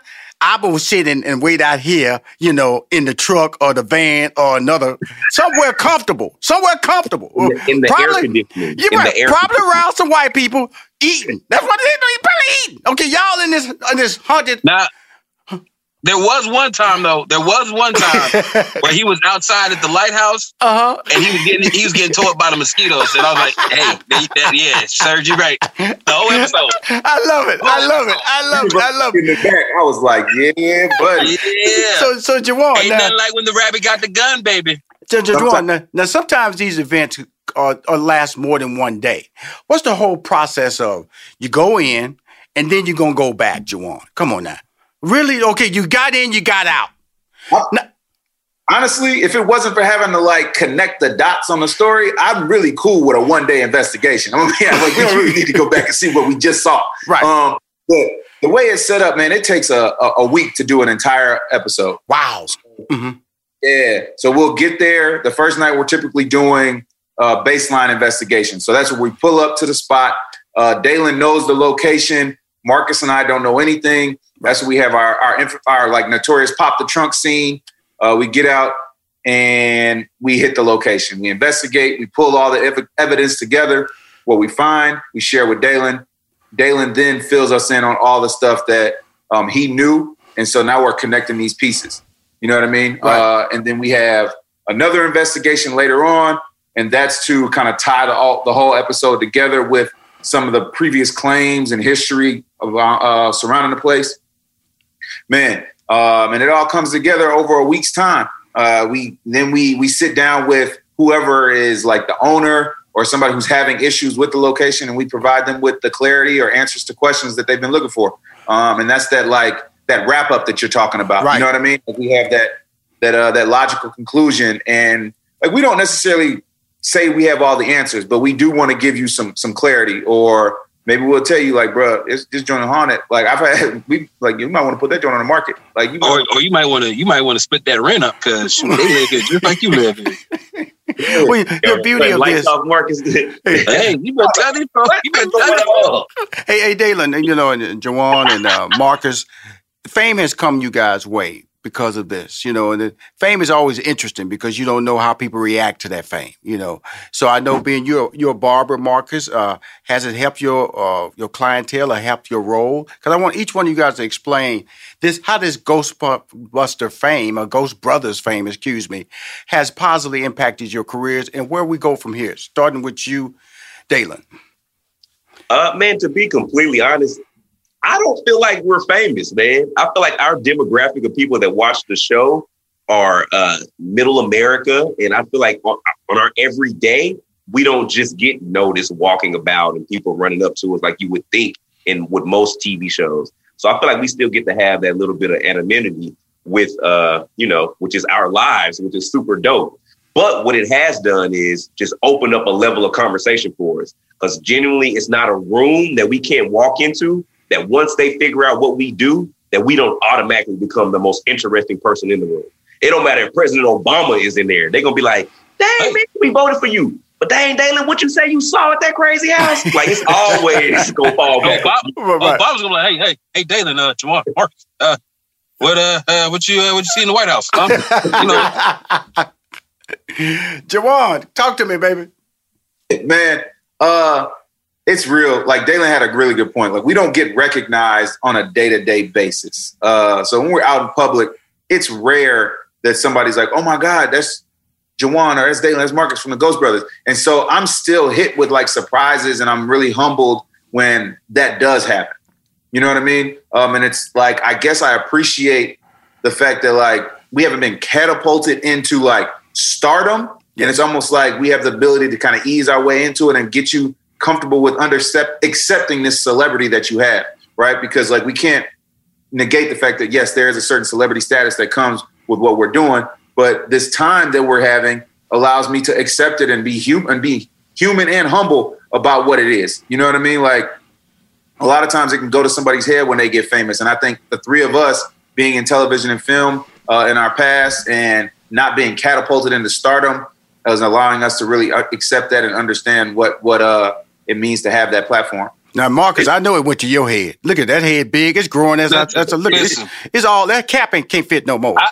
I told y'all, you said the group wasn't going to be nothing until they got David Ruffin. I'm just going to be honest. Until they hired David Ruffin, they weren't going to be nothing. No, for real though. What I think that was dope about this is as Dalen and Jawan came up with this, it's like it hits a lane that we're not even in. So it automatically keeps you humble because it's nothing that you are already good at that you kind of like can have an arrogance about. Mm-hmm. So it allows you to like really look at your life in a very holistic way and like really see what fame is, you know, because even when I look at how we can go somewhere and in a Comic-Con or some type of place and feel a little celebrity, we're like, it's just for this. You feel what I'm saying? So it allows you to kind of even look at every aspect of your life and just look at it way more sober than you would normally if it was just something that just like hit America and just blew all the way up and then we can't go outside like we're a boy band or something like that, right, you know? Right. You know what I'm saying? Right. Like, and then like you said, like right. Dalen said, our demographic is, you know, middle America and we're three brothers in Atlanta. So, you know, okay. Because you know, I would just tell you guys this. You know, that's what I do. I build brands. I look at brands. I look at people, and I determine their success paths. Okay, you know, you guys should be doing a podcast. Y'all should drift off into UFOs if you know ever thought that, because that's waiting on you too. You know that on the down the flying objects, they waiting on you. Okay, and so, but you should have a podcast right now. Okay. Also, the COVID has kind of slowed you guys down for live events. You know, you guys can put on your own. Seriously, man, don't worry about black people not knowing you. That ain't where the real money at anyway. Real money is in general market. That's what has you on TV right now. General market has you on TV. You're not on TV One. You're not on BET. Go to your market strength. You guys are special, man. You're articulate. You're smart. I know you're entrepreneurs. I'm just telling you something that I know. Is that your greatness is tied to who you guys are. Y'all individually tied to your own success. Know that you will be super big in 2021 because they're coming out of this COVID. Plan for it, man. Plan for the fall. That's when the checks are going to roll. Plan to know that these live events are waiting on you guys. Get you a podcast, man. Please get y'all a podcast so y'all can tell y'all stories so y'all can own that market. Get a big contract from Spotify, somebody like that. Okay? Yes, sir. And you know what's funny? Now, I'm probably going to say the same thing, Marcus, that we've been putting that into all COVID. We've been doing a weekly Zoom call, Ghost Brothers and Chill, that allows the fans to Zoom in call. So it's not just a podcast. It allows the fans to actually, in real time, speak with us, see us, you know, us get involved with them, get close with them. And events, man, we run our Ghost Brothers weekend every Halloween weekend in Savannah. We've been doing that for the past 3 or 4 years. We keep that up every year. And yeah, man, we rocking and rolling. So we on the same page with you. Good.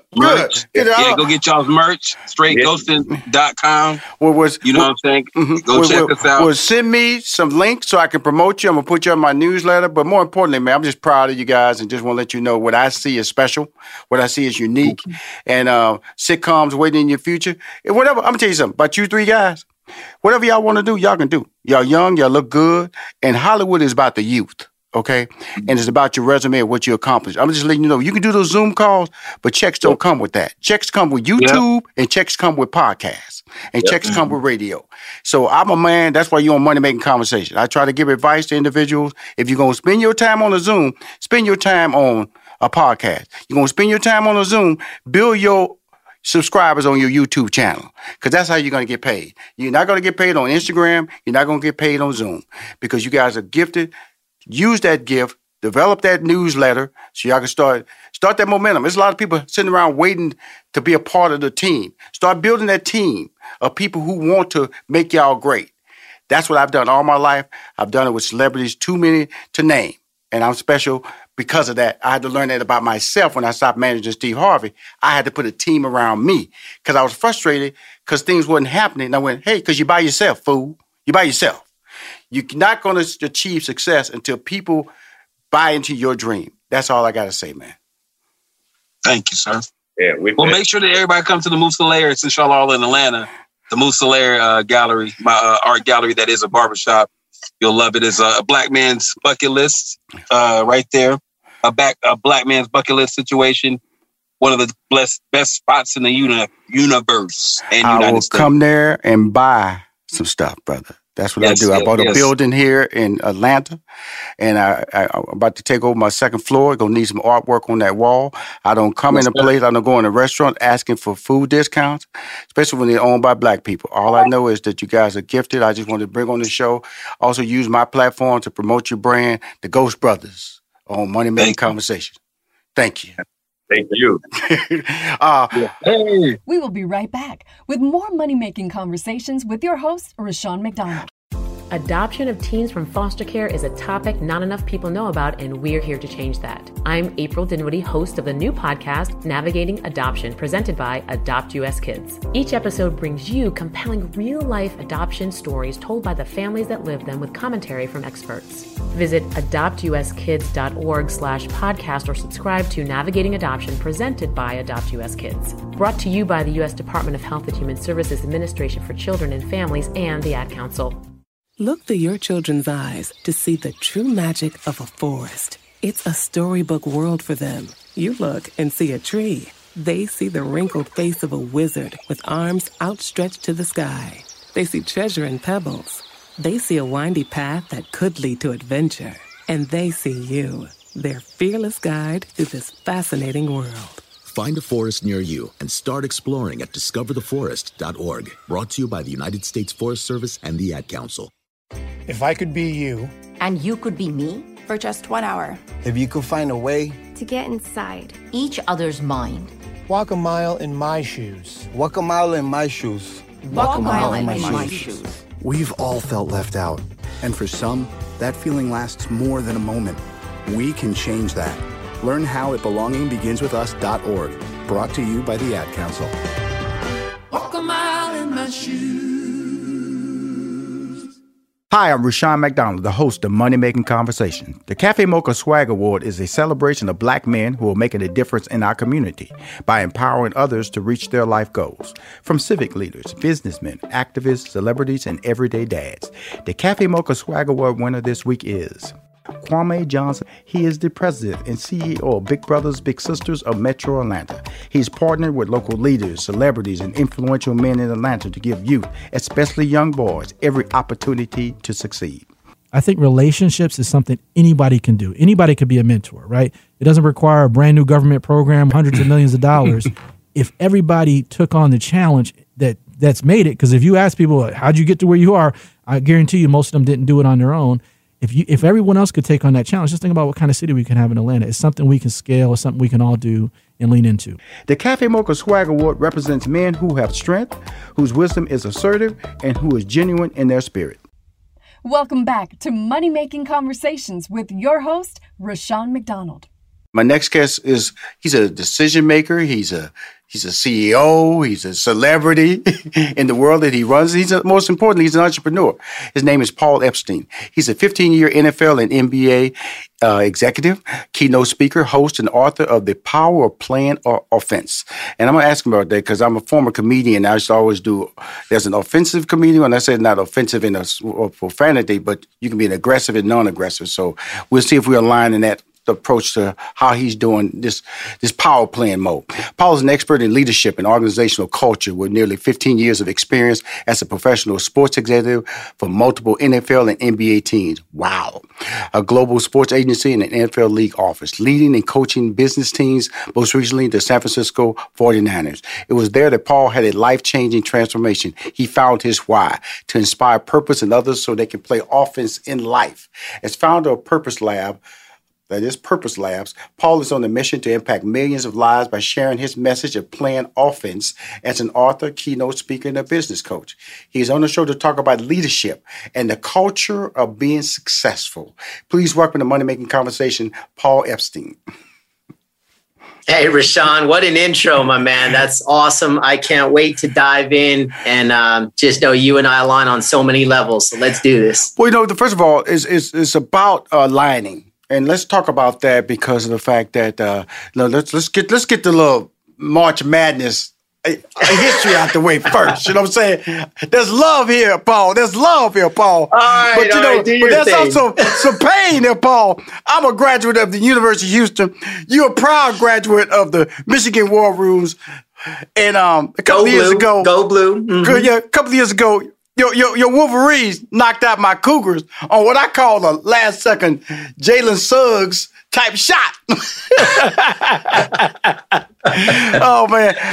Because sports has always played I'm not an athlete, and I don't know if your history stems from being an athlete, but, sports is what this is such a strong analogy in professionalism and corporate speak and so many different. Why does sports align itself so well when you're talking about organizations, when you're talking about motivation, when you're talking about teamwork? How does sports play such a major role like that, Paul? Yeah, that's a great one. And look, I think on the surface, everybody tapping into this conversation can understand that what you look for I'll put it in the performance bucket. Whether you're performing on the court or the field or in the boardroom, you're looking for a lot of the same traits and characteristics. So you want people that have that leveled up work ethic, positivity, coachability, that sense of passion. And they ultimately need to have a deeper purpose. In other words, do they believe deeply in the game that they're playing? Regardless of what walk of life, when your why is strong enough, what I have discovered is you'll figure out the how. Because inevitably, life and business and sports, if it was all blue skies and it would be easy, but you and I both know, and we're coming off one of the more tumultuous years that at least personally I've seen, I'm sure a lot of folks listening have experienced, that being 2020. And so when you think about that, adversity, it always strikes. It's inevitable. We don't know when. We don't know how big. And my argument for purpose is that it is the fuel of courage. Purpose is the fuel of resilience. And here's how I boil it down. Purpose is going to keep you on the treadmill of life, especially on the days you want to get off. And that's really what I think can apply, whether it's sports, whether it's business, or zoom out, and whether it's about life. And that's essentially how I approach the power of playing offense. It's universally applicable. The really interesting thing about it is that some people get it right away, and I admire that, and I wasn't until my 40s that I really trusted myself. I think purpose and trust is tied together. I believe so. And why is that? Because, you see talented people that have to be coached up. You hear that word coached up, have to be motivated, because sometimes they don't believe that the gifts that God has given them or the innate talents that have made them special or shouldn't be shared on the court or shouldn't be shared at the level that they feel they can even expect of themselves. And you always hear the story that Michael Jordan didn't play varsity, because he was cut. So was that because he didn't realize how great he could be? Or he didn't realize the talent he had at that moment.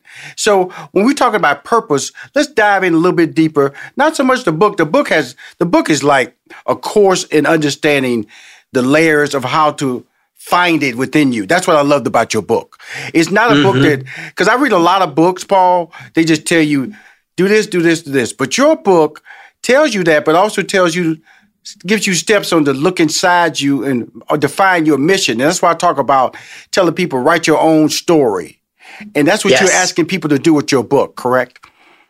Yes. And I love where you're bringing us about not only knowing who you are, but really in a nutshell, that's leadership. Yes. See, the piece is, Rashaun, most books, when they're inspired from the right place, sometimes it comes from pain, right? And my pain was, this is the playbook that I never had. And what I mean by that is I was trained to be a manager and I was trained to achieve results. I was trained to gain success, but nobody gave me the playbook for significance. Nobody gave me that playbook of what now I look at as leadership, which is before we lead others, we must first lead ourselves. Where's that playbook in the world? And that's that inward look. That's that look in the mirror. That's that accountability to self. Because if we're not doing a great job of leading ourselves, why are we trying to lead others and teams and cultures and organizations? And that's really where this was. So that's ultimately, kind of what inspired it. But also I spoke about the pain, Rashaun. And one of those things is, this is a harsh reality, but 6 out of 10 leaders in Fortune 1000 companies, quote, have never received a single day of leadership training. That's a scary statistic because what that leads to is, and this is very public information, 7 out of 10 working folks in the world are disengaged. They don't like what they do, who they do it for, where they do it. So, you kind of understand people's pain and those challenges. So I'm on a mission to flip that on its head, because the working world and just the world in general, I imagine, is I want folks like you and I and everybody listening in to be inspired to step into each day, to make a contribution and an impact that matters to them. And then on the back end, I want them to be fulfilled. And here's where your story aligns so well with mine. I know that part of your piece is leading with your gifts. Imagine if every day you had an opportunity to exercise your gifts, your talents, your passions.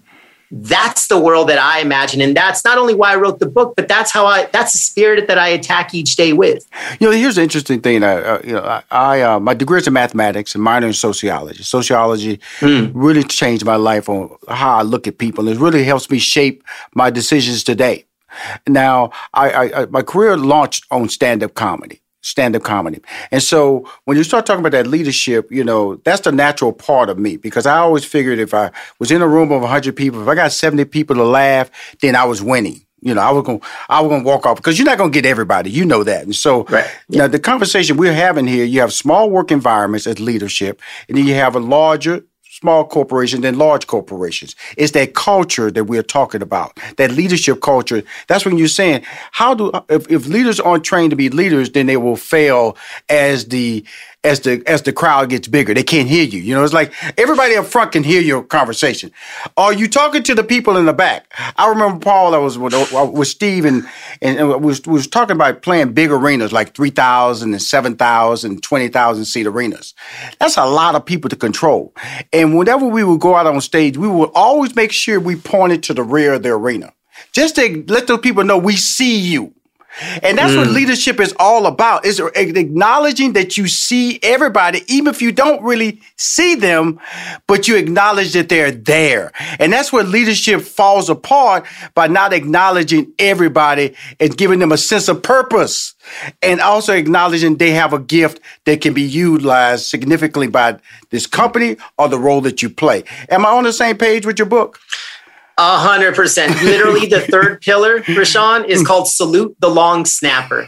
Now, you don't need to be a sports fan to get this analogy. I'll just break it down in 5 seconds. The long snapper is the guy that hikes the ball to the punter. They are the person in life that if they do 99 things right, they'll never hear a word. Right. But they do one thing wrong and they'll never hear the end of it. Right. And the reality is, we've all been a long snapper at some point in our life. And so my mission and my message here is we need to shine a light on those long snappers, because there's way more long snappers in the world than there are star quarterbacks. But in business and in a lot of walks, all we do is praise the quarterback. We only praise the leader when you and I both know that it takes a village. Yes. And until everybody, long snappers included, they feel like they genuinely have a seat at the table, that's when they know they matter. That's when they're going to give their all to the cause because they actually feel recognized, valued, seen, heard. So yes, you and I are kindred spirits in that way. Well, that's important because when you're trying to, to write a book as good as, I haven't written a book yet. People keep telling me I need to write a book.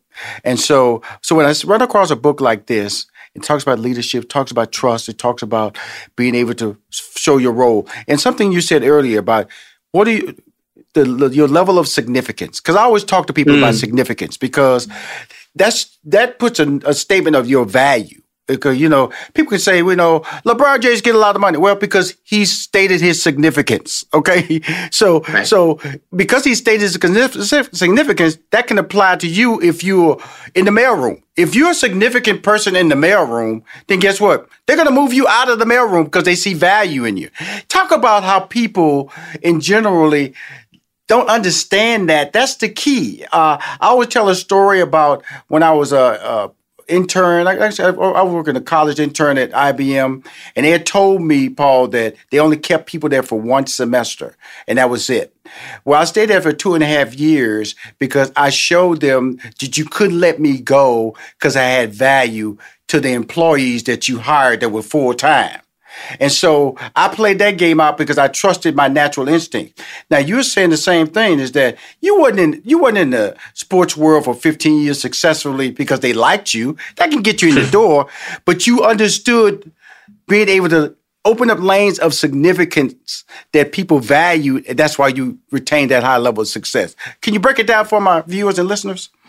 100%. And the way that I will break it down is this. And to your point, Rashaun, is super important here.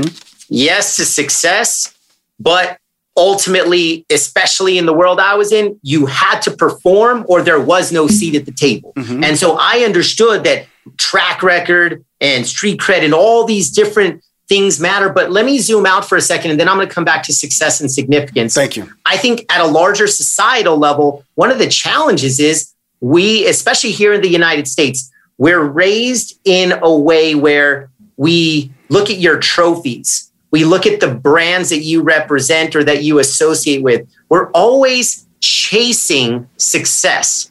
And that's the first mountain of life. And I did not know that there was a second mountain coming, which is the one about significance. But let me come back to the first mountain of success. So you're climbing, and the better you are, the better your LinkedIn profile looks. You just keep climbing. And then inevitably, what I do, because like you, Rashaun, on my podcast, I'm interviewing some of the most successful people in the world. And you know what one of the common things that I hear is, as I'm sure you've heard, I get to the top of the mountain and I look around and I ask myself, is this it?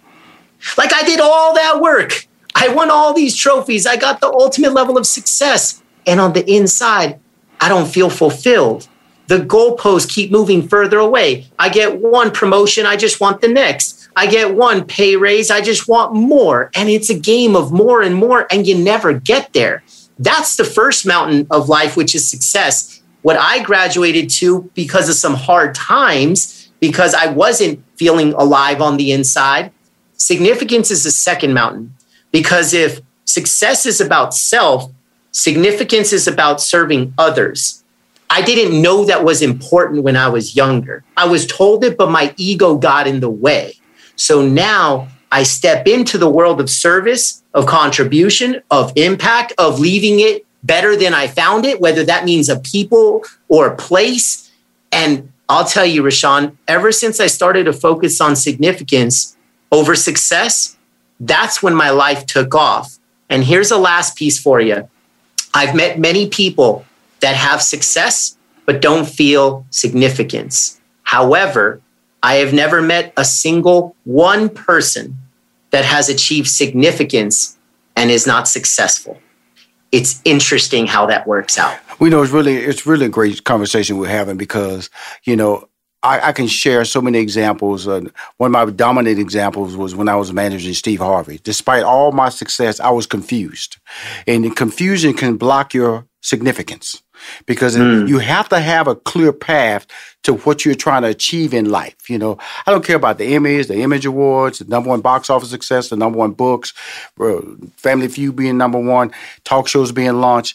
I had lost my significance. I was confused as to where I wanted to go, the next 5 or 10 years, because in 2000, when I started managing, I was clearly had a path of what I wanted to do with him. He had a path what he wanted to do with me. We wanted to change the game. We wanted to do talk shows. We wanted to do game shows.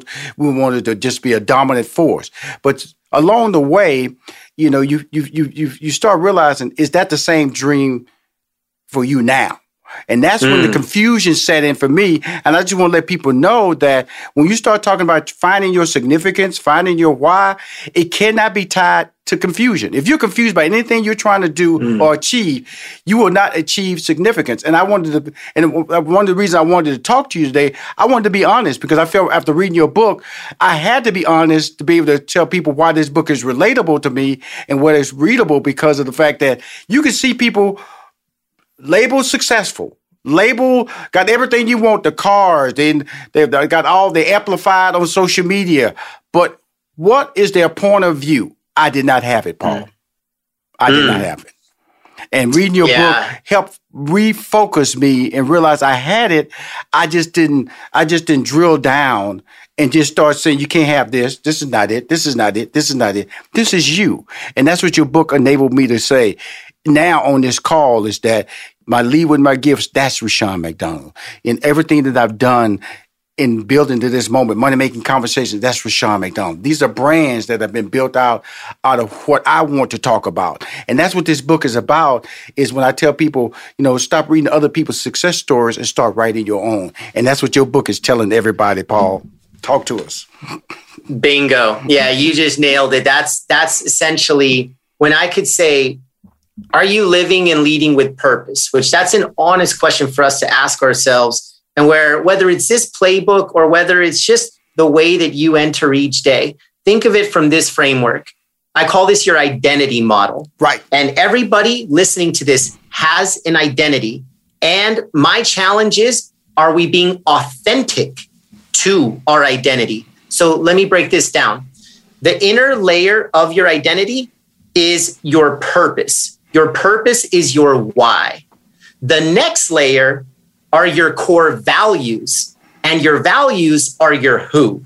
So if the innermost layers of your identity is a combination of your why and your who, what that then does, they inform your belief system, how you make decisions, your daily behaviors, and last but not least, your actions. So this outermost layer is how you show up every day. The question is, are your outer layers connected to the inner layers? In other words, are you showing up in a way that's aligned and connected to who you are at your core? Prior to finding my purpose, the answer was heck no. Absolutely not, yes. Rushion. I was not. I was misaligned. I was not connected. I lacked some sense of authenticity because I was over chasing success. But now I'm on this second mountain of life called significance. And that's where I started to align who I am on my best day. And I just rinse and repeat every single day. But it means nothing unless I show up through my actions, behaviors, and decisions. That's how you live and lead with purpose. And it's something that I'm so grateful that I realized that lesson over the course of my life, because that's literally what I do for a living. My calling is to pay this gift forward, because I want people to experience the same transformation that I had. It's amazing. I'm talking to Paul Epstein. He's an expert in leadership and organizational culture. For the last 15 years, he's been a success, but he defined and redefined himself when he discovered his why. And here's the funny thing about it. If you would have been watching me read this book, I'm very animated. And so there's two phrases I always use, Paul. I always tell people, don't be afraid to fire people because you're stopping them from living the dream they want to live. Okay? Remember that thought, okay? And then I always tell people, because a lot of people, racism does exist, but I always tell people, at least give yourself a shot. And I always tell people that if the way you give yourself a shot is, decisions are always made by a person looking left, looking right, and in front. Nobody turns around and makes a decision. Okay. If you're intentionally standing behind somebody, or you're standing behind somebody while they're making a decision, they're not going to pick you. So understand, you understand why you're there. You might need to get fired or find another job. Now, in reading your book, this line really made me dance. It says, it's in the transformation of disengaged to inspired. Look to your left, look to your right. 7 out of 10 people don't want to be here. They'd rather be working somewhere else for someone else. That let me know that I was perfectly aligned because you took 2 of my concepts and said it in one sentence. I'll tell people, look to the left, look to the right, look in front. If you're not in that person's visual sight of decision maker, you're not part of that culture. And that's what you're talking about. If the person is at your state of employment, they're not working up to your expectation, fire them, let them go so they can go do the job that they really want to do. But you need to push them and enable them to do it by disenfranchising them from this opportunity that they don't want to be at. And that's what you're saying. Tell us the significance of that statement right there in your book, because it was transformative for me because it made me align myself with saying, stay focused, Rashawn. You're doing the right things because that's what he's saying in his book. Stay focused and align yourself with people who follow the same path. Yeah, I think it's not only aligning yourself with people that connect to you in terms of your core spirit, but I also think in a very practical way, I'll actually let the audience in on a little bit of a backstory. So this is what led to that Jerry Maguire moment where I took that leap of faith away from sports, which is a decision I never thought I would make. But it was my executive coach who, and you called it out earlier, Rashawn, from the University of Michigan. So go Blue, my executive MBA coach.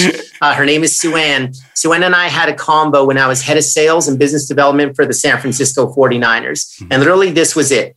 She said, Paul, I know what you do. What do you love about it? What do you hate about it? And what's in the middle, meaning what do you tolerate? So love, hate, tolerate. And I want everybody to ask yourself those 3 questions about what it is that you do. And then she said, okay, go deeper on that love bucket. And I said, all right, Sue-Ann, I love being a coach just like you. I love the people side, the culture side of business. I love investing in relationships. And she just said, awesome. On a good day, what percentage of your time are you doing that? And I started to sing down in my chair because I knew the answer was a little ugly. Literally, I was in strategy, meeting after meeting, sometimes meetings to talk about meetings and all this noise. But I wasn't doing what I loved to do. I was working in an industry that I loved, but the job, I fell out of love with it. And here's the reality, and here's the takeaway for everybody listening in.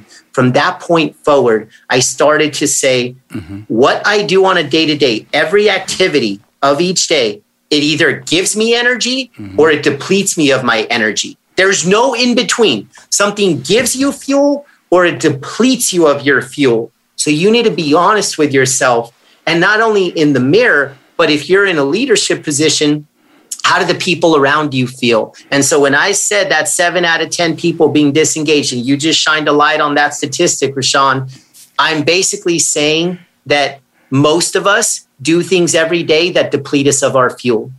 We are disengaged. It's not tied to our purpose. It's paycheck over purpose. And so how can we get in tune with who we are, what energizes us? Because that's the key. What are you curious about? What gives you energy? That will help you find your passion. That will help you find your purpose. But don't worry about the purpose thing. That's too big on step 1. That's step 5 in the game. Step 1 is, what are you curious about? What gives you energy? And there's hints in there about your passion. That's where I would start. You know, and it's absolutely true. And one of the things that really launched me in 2018, I was doing an interview, we was talking about age. We was talking because so many people just stop their dreams when they get 50 or they 60, 70. They think they can't do anything beyond that. And as we wrap, talk to our audience about not letting age diminish your significance, diminishing your purpose, and stopping you from living your dreams. Yeah, that's a great one. And look, I think where we can all align is even if the work conversation for some, some people find themselves in a career, others in a job. So we're not all in the same spot there. But here's where I think we can align and find common ground. Relationships. And in this case, I would say the way that I boil it down is every day you're with the wrong person is the day that you're not with the right person. Right? So like, if you think of life in that sense, is it ever too late to meet the one? Is it ever too late to transition from job to career to calling? It's never too late. Age has nothing to do with it. I would argue that even if I could fast forward decades ahead in my life, if I was not feeling significance or purpose, it would still be the greatest gift that I had ever received. Age is a number. The mission is, the goal is, you want to feel alive. And every day you don't feel alive, you're only getting in your own way. So let's lock arms. Let's meet at the 50, as I say, and let's feel alive. You know, that the infamous 50-yard line. You know, you can either that's go. It. You know, and that's why I go back to sports, man. I never played professional sports, nor collegiate or high school. But sports tend to, people, whether you're female, male, different age groups, in your role in being a guy who's walked in stadiums sold out, what is the most, this may be a question, what is the question that was in your book, just a question about a person who's lived that glorified world of seeing people, fandom. What is your biggest takeaway that fans can take away while watching sports that they can give to their personal life and professional life? Yeah, so let's say you're in a packed stadium and other people may look at 70,000 folks and see 70,000 fans. My perspective, and this is a great life lesson, every seat has a story. So when I look out at 70,000 people, I see 70,000 stories that are in the making. So I see somebody that just came back from serving overseas. I see somebody that just battled cancer and is now in remission, and top of their bucket list, let me go watch my favorite team play. I see a mother, father, daughter, son, a family of four creating a lifelong memory that they just don't realize that the next 3 hours is about to deliver. That's how I see a stadium. That's how I see the world. And that's how I see people. It's about humanity. And at the end of the day, we all have a story. And just remember, whether it's a company or even inside your house, every seat has a story. Wow. The power of playing offense. Paul Epstein, I want to thank you for coming on my show, Money Making Conversations, man. Can we be friends, brother? I know we're done. Yeah, okay. Of course. You know, of course. This is a lifelong journey. You know, we connected because I come out to California. I lived in California 15 years. I know exactly where Pasadena, California, one of my favorite communities to go out there and eat. And so Stephen A. Smith and I are doing a lot of TV projects out there. So I'd love to introduce you to him. I think it's somebody that you love meeting, sit around and talk, because he's a journalist background, and we're doing a lot of productions. And I think that we may want to slide in and do some productions together on the TV media side as well, Paul. Okay? Yeah, would love to meet you at the 50 as well as Stephen A. So appreciate you having me on today. Wait, you'll be able to hear him before the 50. You know that. I know. Well, brother, thank you for coming on Money Making Conversations, Paul. All right, thank you. Be well. Appreciate it. If you want to hear more Money Making Conversations interviews, please go to moneymakingconversation.com. I'm Shaun McDonald. I am your host. In this season of giving, Kohl's has gifts for all your loved ones. For those who like to keep it cozy, find fleeces, sweaters, loungewear, blankets, and throws. Or support minority-owned or founded brands by giving gifts from Human Nation and Shea Moisture. And in the spirit of giving, Kohl's Cares is donating $8 million to local nonprofits nationwide. Give with all your heart this season with great gifts from Kohl's or Kohls.com. Reclaim your Saturdays. Call 1-800-GOT-JUNK and two smiling, happy people will magically appear at your front door. They'll be driving a clean, shiny truck. And they'll be wearing snappy, happy uniforms. All you have to do is point, point, point, point. And that junk will be gone, gone, gone, gone. Hooray! You have a Saturday. Give us a call. And we'll give you back your Saturdays. Call 1-800-GOT-JUNK. Or visit 1-800-GOT-JUNK.com. Look through your children's eyes, and you will discover the true magic of a forest. Find a forest near you and start exploring at discovertheforest.org. Brought to you by the United States Forest Service and the Ad Council.